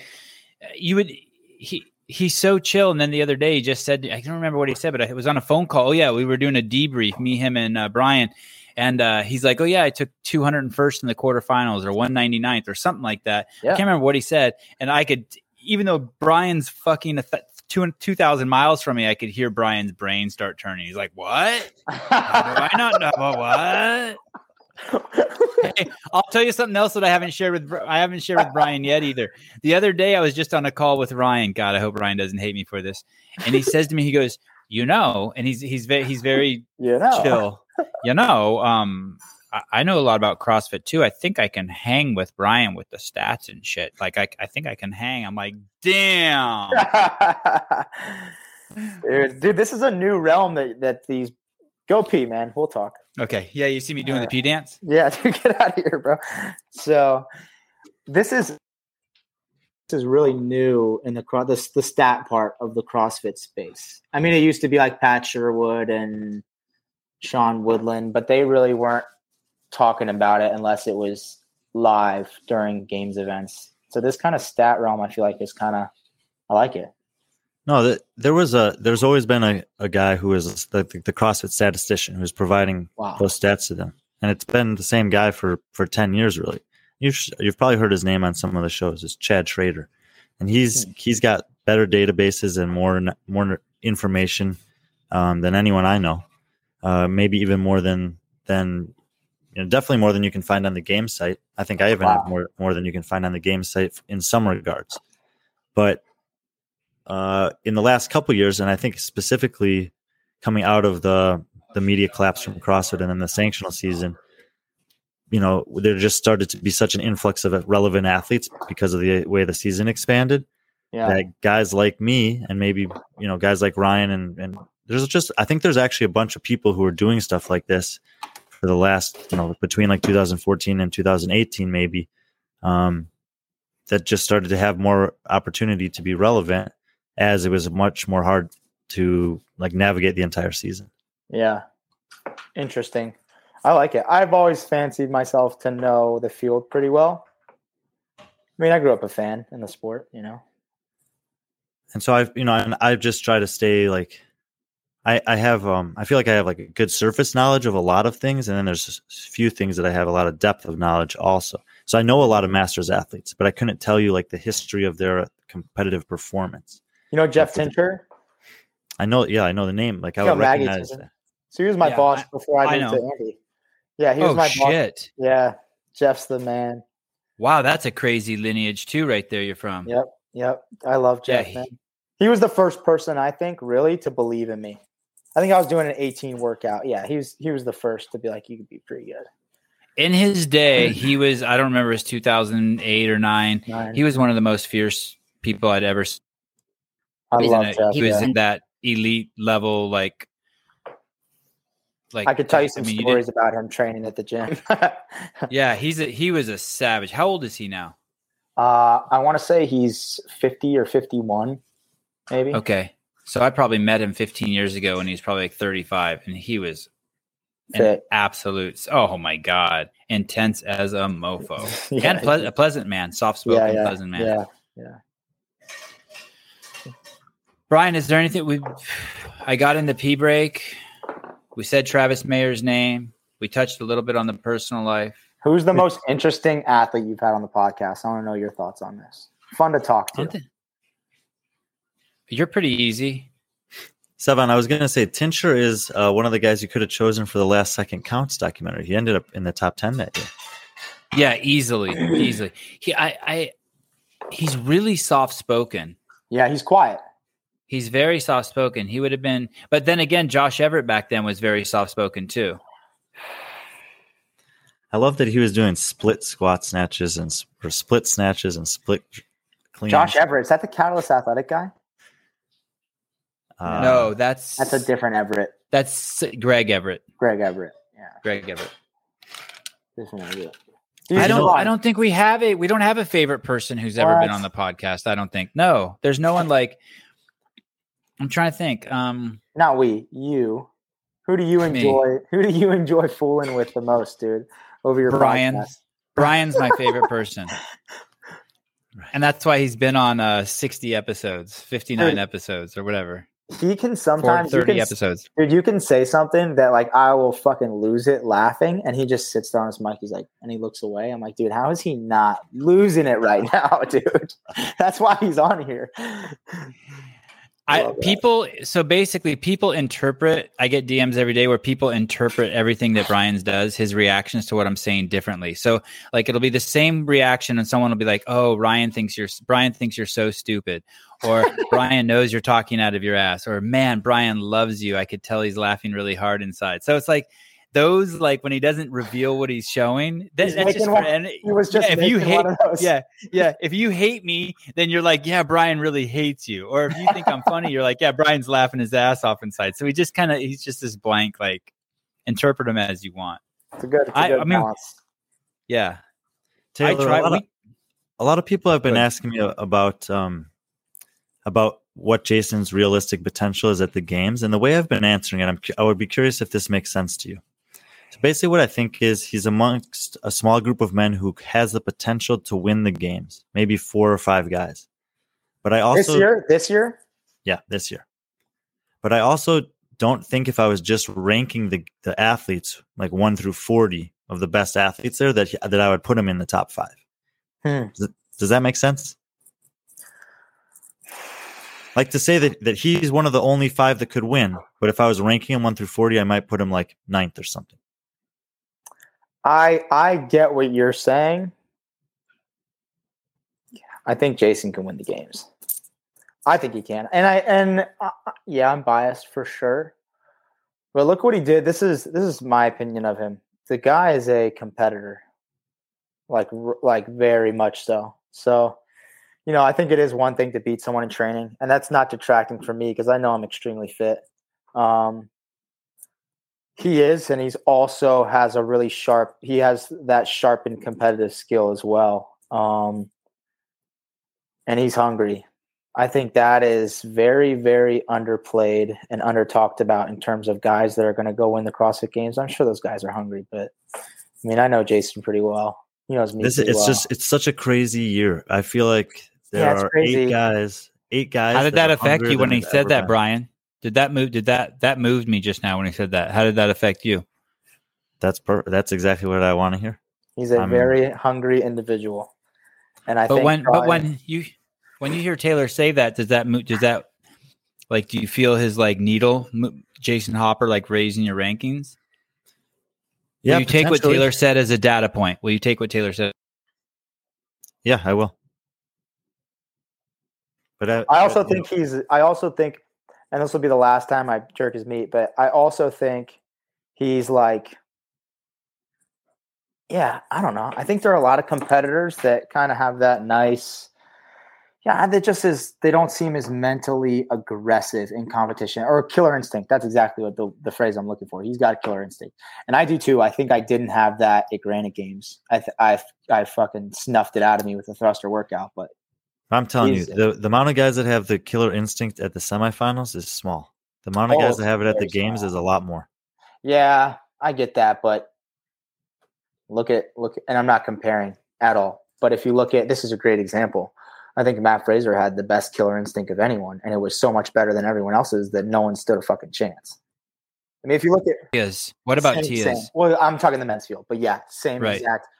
She exudes that shit, right? The gap in the women's field with the killer instinct, I think, is even more. Hers. I don't know about that. I would say that I think that Haley Adams has a killer instinct. Oh, that's good. That's a good point. Very good. I think Haley probably has that immensely. You're right. Spot on there.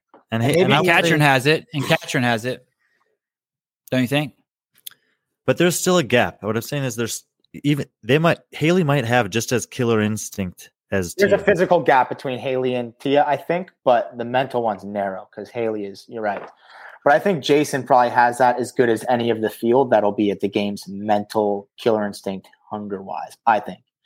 The physical side, I don't know. I don't know what the program is, but I think the mental is CrossFit. It's CrossFit. Yeah, exactly. Look what he did at the MAC. That was good. No, I think he's in the mix. I think he's in the mix for sure. But I think there's 10 guys that feel like this is their best chance to have their best performance at the game this year, and they've known that for 8 months. Yeah, that's every man. That's every male competitor. When Matt retired, it's like guys who fucking were 500th in the Open last year were like, "Oh, I'm going to the games and winning, dude."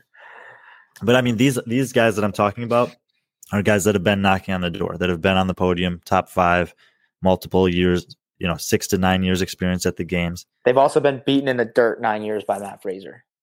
Jason hasn't. I don't know that plays a part. I don't know it does, but Jason hasn't been beaten on that level. And like you look at someone who's worked so hard for 6 years and they're like, fuck, dude, I can't do any more to beat him.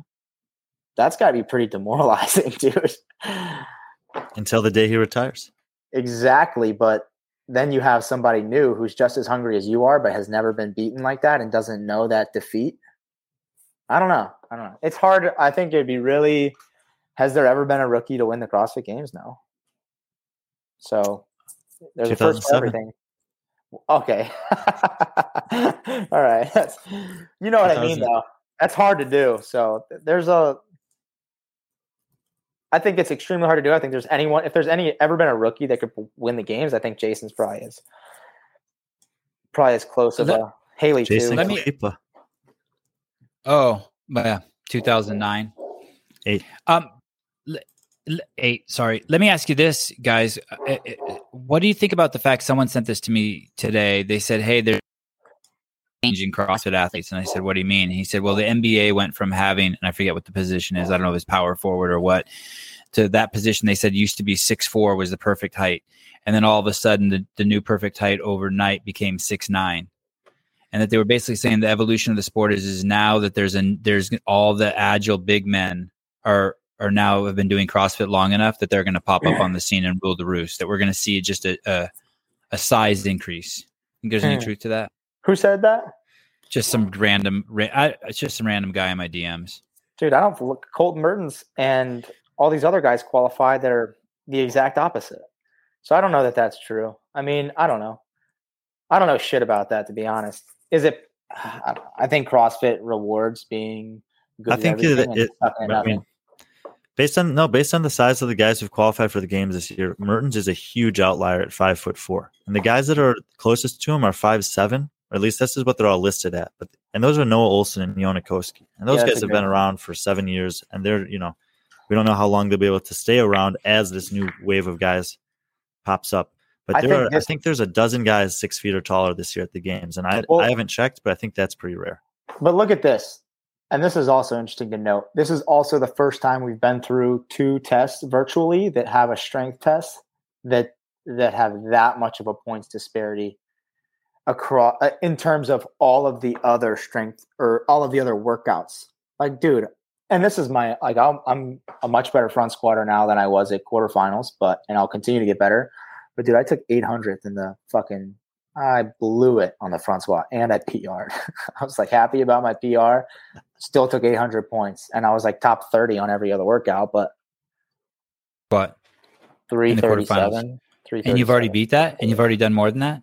I know I can do more than that now for sure. Yeah, no, without doubt.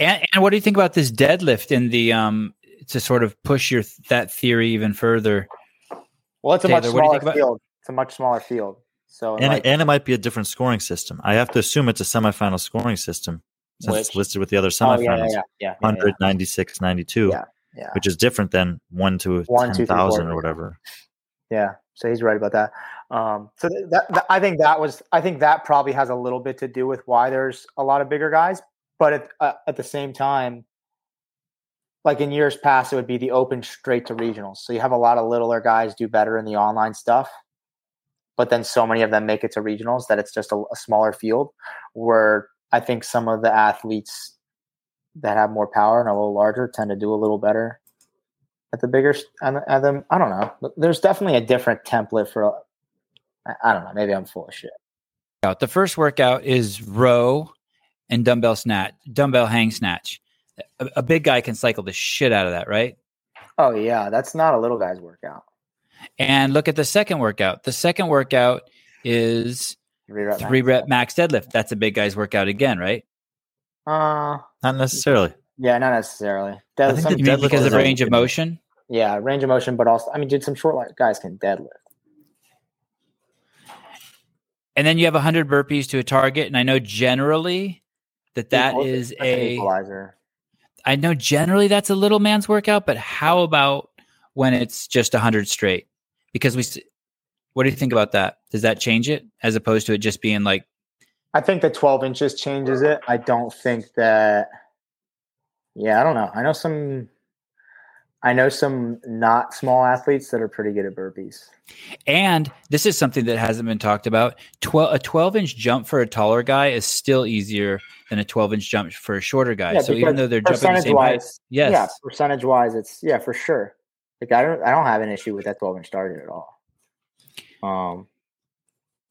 And then that last workout, is that the fourth workout? Double under, squat cleans, legless rope climbs. I mean, you could say that it's not a big person's work. It's a CrossFit workout. That's pretty even. I say that's pretty even. You got to be good at legless, but also the clean's not very heavy either. relative to the field at least. What if I said I would just rather see the two guys that win workout 4 go to the games?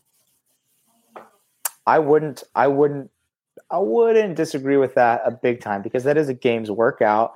But at the same time, I think. I mean, if there's a guy that takes 3rd, 4th, and 5th on workouts 1, 3, and 5, and takes 23rd on workout 4 and misses the games by 1 point, I don't know. You mean takes 23rd place on workout 4? Workout 2. Two. Oh, on the deadlift. Finishes in the other workouts, bottom 5 or 7 in the deadlift, and missed the game by a point. I don't know. I know who I'd rather see go to the games as well. I get what you're saying, but it's not up to the athlete. You got to be strong enough to survive and fit enough to survive. So it's our job. It's our job. So you really like workout 4? It's an interesting. I love that workout too. It's a great workout. It reminds me of First Cut, kind of. It's a triplet, legless, a weightlifting movement. Yeah, it's First Cutty. It's just not a snatch. It's a clean. I don't feel like there was a ton of testing done for Last Chance Qualifier. Could be wrong with that, but I bet that this one was tested because I'm curious how they settled on the weights.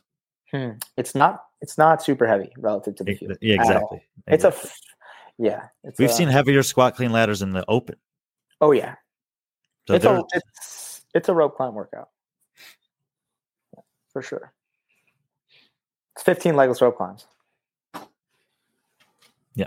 Is it 11 o'clock at your house right now? 11:46 p.m. Oh yeah, dude, we're fucking raging. That's cool. I think this is the would you longest normally- athlete. Dude, I'd probably be in bed reading right now, to be honest. I'm on you'd still be awake? Dude, I'm on Wheel of Time. Have you read that series? No. Yeah, I know that. I don't read but I fiction. haven't read it. Oh, I don't read fiction. All right, dude. I don't read fiction. You should. It's great. Anyways, Wheel of Time is sick. I cannot put it down. Yeah, it's been fucking me up. Ryan, how come you're not putting up any images? Can you put up can we know that you didn't fall asleep and you put up the cover of the book Wheel of Time or something? Yeah, Wheel of Time. Pull that up. Robert Jordan, Jesus. one of the best book series ever. Probably the best series of books I've ever read.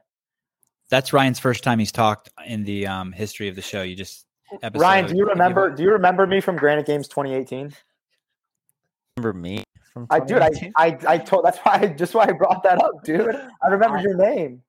How do you remember me? I took last place. Dude, I have because I'm always creeping the leaderboard. I have the sharpest memory. Really? It's a unique last name. Yeah, but you also didn't you win like the Dakota games or something, the Fargo games or something? Yeah. How do you know about the Dakota games? I think I saw one of the judges I met at Granite Games 2018, Tui Lee. Oh, Tui, you know Tui? Tui's awesome. She's the shit. Yeah. She's a head judge that she can go to any competition and I know. Yeah, and be the head judge for whatever competition she wants. That's how great of a resume she has. It's so cool. Yeah, so I saw her again at Granite. But are you bringing Wheel of Time up? I am. All I have to do here is The Dragon Reborn is the one I'm on, the 4th book. It's like a 9-book series. So window cap. Is it a movie yet? No, but dude, I don't want them to make it a movie. They'll fuck it up. But if you've read the book, it's kind of cool anyway, right? Because then you can fill in all the parts they fucked up. I can, and I can also watch it and be like disgusted with how bad of a job they did. Right? You know, does that ever happen? I mean, you know what I'm talking about. I remember reading an interview with a vampire and then seeing the movie, and the movie was horrible, but it was okay with me because I just filled in all the shitty parts because I was like, oh, I know what happened. Is this right? Yeah. That's it. I think it's the first book. Eye of the World for sure. Dude, fantasy fiction is so good. I can't believe you don't read fiction, Savan. Not ever? No, not. I mean, I can't remember the last time I read any fiction, but give me something. Tell me what I should read. Dude, read this freaking. Well, okay, what do you like? If you're going to go watch like a movie, sci-fi, what kind of movie are you going to watch? Spy thriller, like some Jack Reacher shit, or I don't really watch movies either. Like if I watch a movie, it'll be just something like a Jean-Claude Van Damme movie, an old one, or old Steven Seagal movie I've already seen 25 Steven times. Seagal is my grandpa's. He was my grandpa's favorite actor, dude. That's so funny. Steven Seagal, dude. He's a cop. You know that, right? I didn't know that. And he's an actual police officer. Yeah. Oh, I didn't know that. Yeah, it's pretty funny. I just know that towards the end of his career, he got so obese that he had to wear a trench coat in every film. Yeah, he was for him. pretty. He was pretty. It's interesting that your definition of the way he was at the end is so obese. You would have definitely called me an obese kid then. I mean, he's holding 80 pounds. He Wouldn't was you holding. say? I mean, 80, maybe. 60. I mean, his head doubled in size.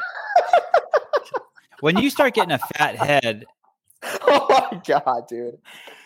All right, the book you should read is you should look up Wheel of Time by Robert Jordan and start. It's a good series. You know, it'll take you a really long time to get through it because you don't read. But you'll like it. do they have an audiobook version?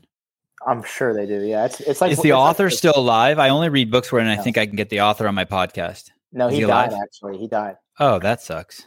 Dude, this is like the pioneer of like fantasy fiction. Okay. Yeah. it's Oh, pretty good. you know what the last fiction I read? I read Stranger in a Strange Land. Have you read that? No, what's it about? Instant classic. You should read it. Instant classic. I will. He was friends with who's this? L. Ron Hubbard. Oh And- my god, it's about L. Ron Hubbard. No, it's not about L. Okay, Ron okay, Hubbard, okay. but he wrote fiction in the same time with Ray Bradbury and L. Ron Hubbard. They were all contemporaries, and they all hung out together. I want to say it was even in California. Robert Heinlein. It is the greatest book I've ever read. Is it? So are you a fan of L. Ron Hubbard then? Because it sounded like you. No, I haven't read anything of his. Okay, I haven't read anything of his. I probably should. I've always wanted to read that first Scientology book. What is it, like Dianetics or something? But I never have. Have you seen the documentary Going Clear? Oh, I watched all those documentaries. But I used to Holy make shit, documentaries, dude. so I'm just like, eh. And then another great book I would recommend if you really like fiction is I would read Stephen King's only nonfiction book. It's called On Writing. It is Ooh. fucking amazing. Really? I will read that for Oh sure. my god, it is so crazy. Dude, since I've been sober, I've read almost 1,000 books. Isn't that crazy? What? Yeah. Since I was born, I almost read 1,000 books. Dude, I got obsessed. Dude, I'm so obsessive. I have like 400 on my Kindle, maybe closer to 800. So close to 1,000, but not like within still a while. But I got about 400 on my Kindle and the rest. Hey, dude, all I hear is that you're missing a lot of good Instagram posts. You should be posting pictures of every book every time you finish a book. Dude, maybe. Do you have a girlfriend? Do you have a girlfriend? Should I start an OnlyFans? Do you have a girlfriend or a boyfriend? Do you have any relationship? Wow. I'm talking to a girl right now. I like her. She's really cool. Yeah. Does she live in your town? Yeah, dude. Well, she lives 30 minutes away from me. Yeah, no, we're not like talking on Instagram. Did you meet her on the internet? No, we met her. She did a competition at my gym and I slid into her DMs. I was actually we were laughing the other day about how cringy. Dude, I did not have good game. It was pretty bad, but it worked.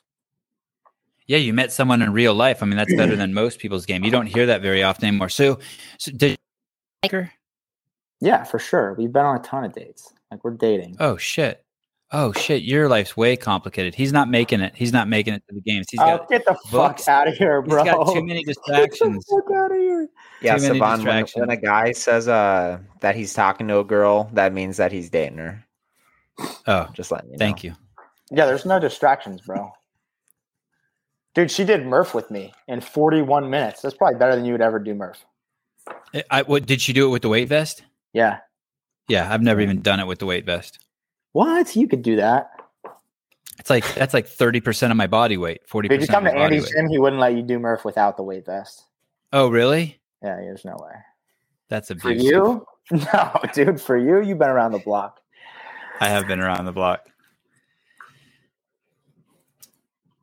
Yeah, so I would be reading right now, but You don't That's have crazy. to talk, by the way, in this podcast.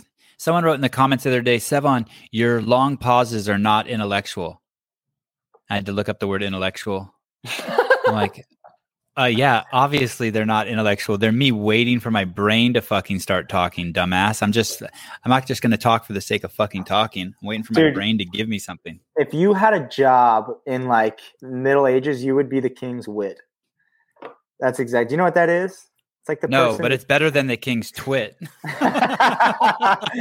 Dude, you're smart. You're a smart guy. I love it because you catch people with things sometimes and it goes over their head. But like the king's wit would be the person who like does all the shit talking for the king that he doesn't have to do, like make people feel like fools about themselves, you know?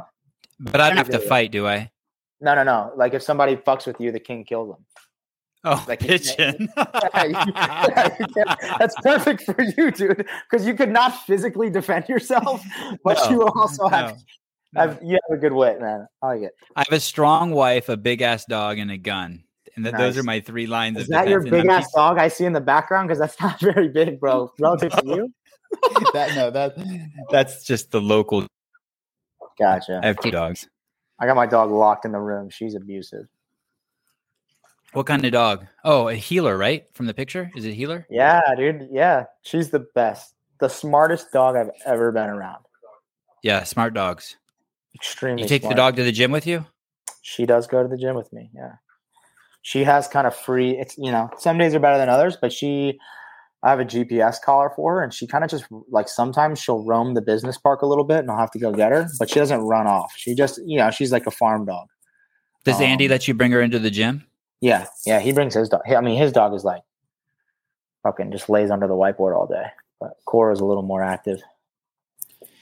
Do you know the origins of your last name, Self?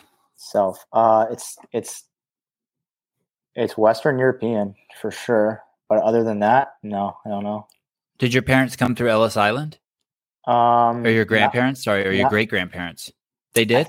I think great. I don't know if they came through Ellis Island. They my mom's side of the family ancestors came from Ireland, but that's not Self. It's my dad's side. I don't know where his family tree is a little muddier with the, with some alcoholic lineage there. So not as much. It is a good name for a games champion. It's a marketable name, Taylor Self.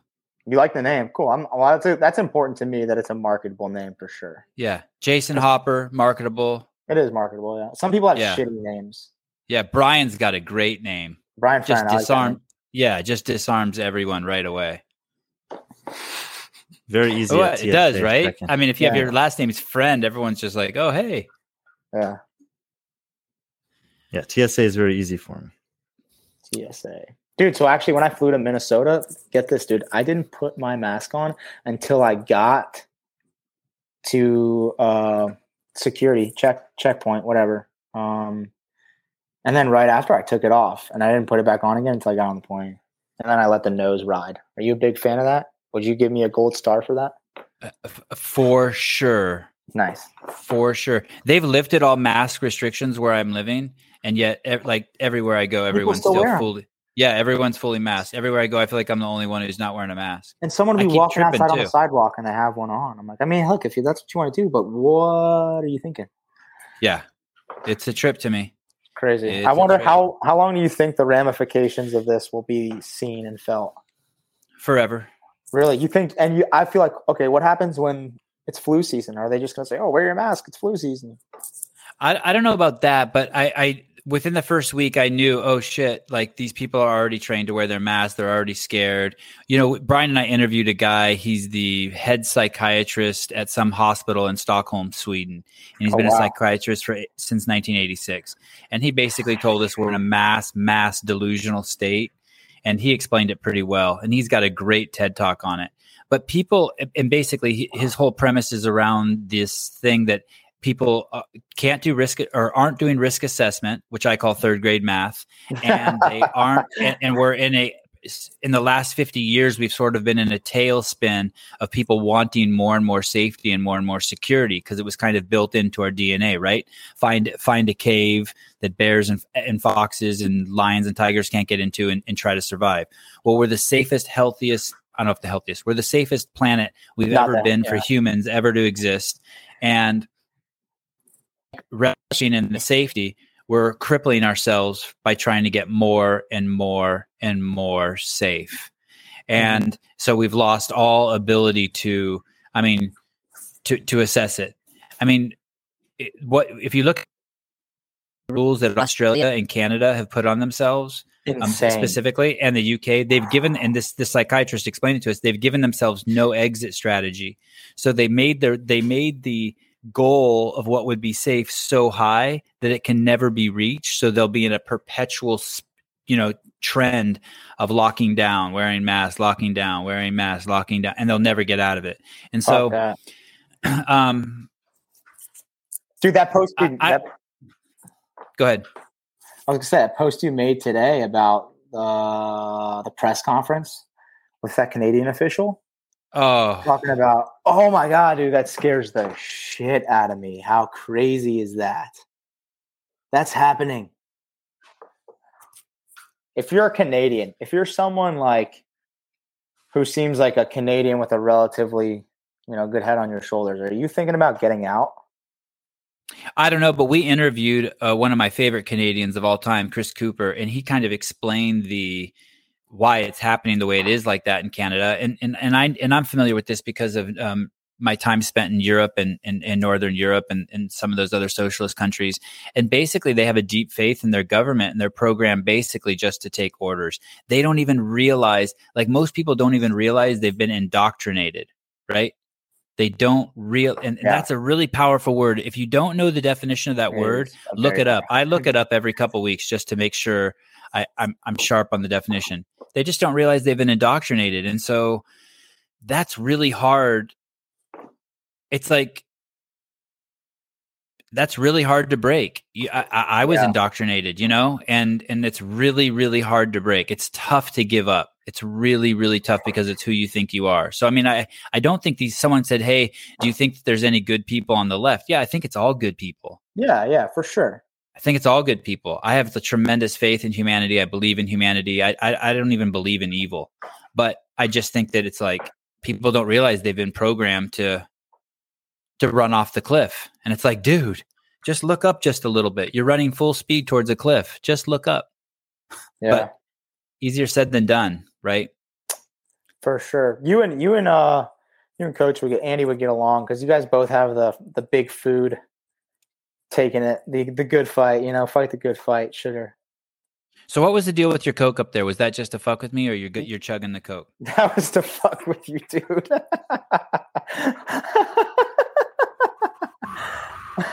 Dude, yeah, I can't drink Coke. That would make me feel like shit. I will say, like, sometimes if I go have a burger, I like a Coke Zero. I know it's not any better. I know it's not any better, but what are you gonna do? I would drink Diet Coke. I would eat or drink pretty much anything. Dude, this thing has but there's circumstances for it. This thing has 39 grams of sugar. It is 78% of your daily added sugar. That's pretty crazy. We're a big country. I've heard that the stat I saw is that Mexico, I don't know what it is for the United States, but that in Mexico they consume 55% of their calories come from soft drinks. Dude, I believe it. But dude, you walk into the grocery store and when you're checking out, it's like all the candy's right there for you to, your last chance to get your fix. That's crazy, dude. Tomorrow I'm having the author of Ravenous on at 8:30 in the morning. That's kind of why I'm stressing right now that I need to get off and prepare more for it. But it's a story about Ravenous' story about a scientist, Otto Warburg, who won the Nobel Prize in 1931 or 1932. And he basically discovered that cancer cells consume 10 times as much sugar as regular cells. Yeah. And it's such an overlooked, and then it was kind of buried and lost forever. I'm reading Metabolical right now. Oh, what are you reading? Metabolical. It's a book Andy gave me this book. It's about a similar topic. It's this doctor who was in the I'll just send it over in the group text. You'll get a better idea. But Amazon. It's a short read. Yeah. And that's the guy right there. Robert Lustig's the guy. He's the sugar expert out of UC San Francisco. Yeah, he's the man. Oh, shit, I should read that and see if I can get him on the podcast. Is that new? Dude, yeah, I don't know that it's new. Andy just read it. It is new. May 4th, 2021. Oh, that's right, because it has a bunch of dude. He opens the book railing our COVID response and kind of everything that's going on. You'd love it. Read that. Well, that's the most fascinating thing about Ravenous. It's when cancer's coming and cancer's like exploding on the scene, and then the Nazis are fucking taking over basically Germany, and the parallels to what we're going on now, cancer, COVID, not this fucking authoritarian rule that we're trying to be put under. It's nuts. Yeah, it is nuts. I'm gonna read parallels. That. It's called Ravenous. Ravenous. Okay. Yeah, and it's written so well. Another book I think you should read. I read this book right before I read Ravenous. I read a book called Range by David Epstein. Do you know that book? No. What's it about? Someone will probably correct me in the comments, but it's basically pop psychology. It's like Malcolm Gladwell stuff, but it's all about talking about the difference between specialists and people who have a broad scope of skills. In the opening introduction, they say they compare Tiger Woods, who was given a golf club at the age of 10 months old, versus Roger Federer, who is the greatest tennis player, and he played everything. I heard you talk about this with Matt on the Josh Matzabon. Yeah, it's awesome. It is so good. Yeah. Well, thanks for coming on. Thanks You're for our having third me, live dude. show. You might be the only one where Brian had good audio. By the way, people, that really isn't Brian's fault. That's a compilation of errors. And like I said, thanks for sticking with us and letting us try to clear these technical issues. Thanks for having me on, guys. I really enjoyed that. Get after this Ryan, weekend, man. We'll do. It'd be fucking awesome to have you at the games. Sweet. And we've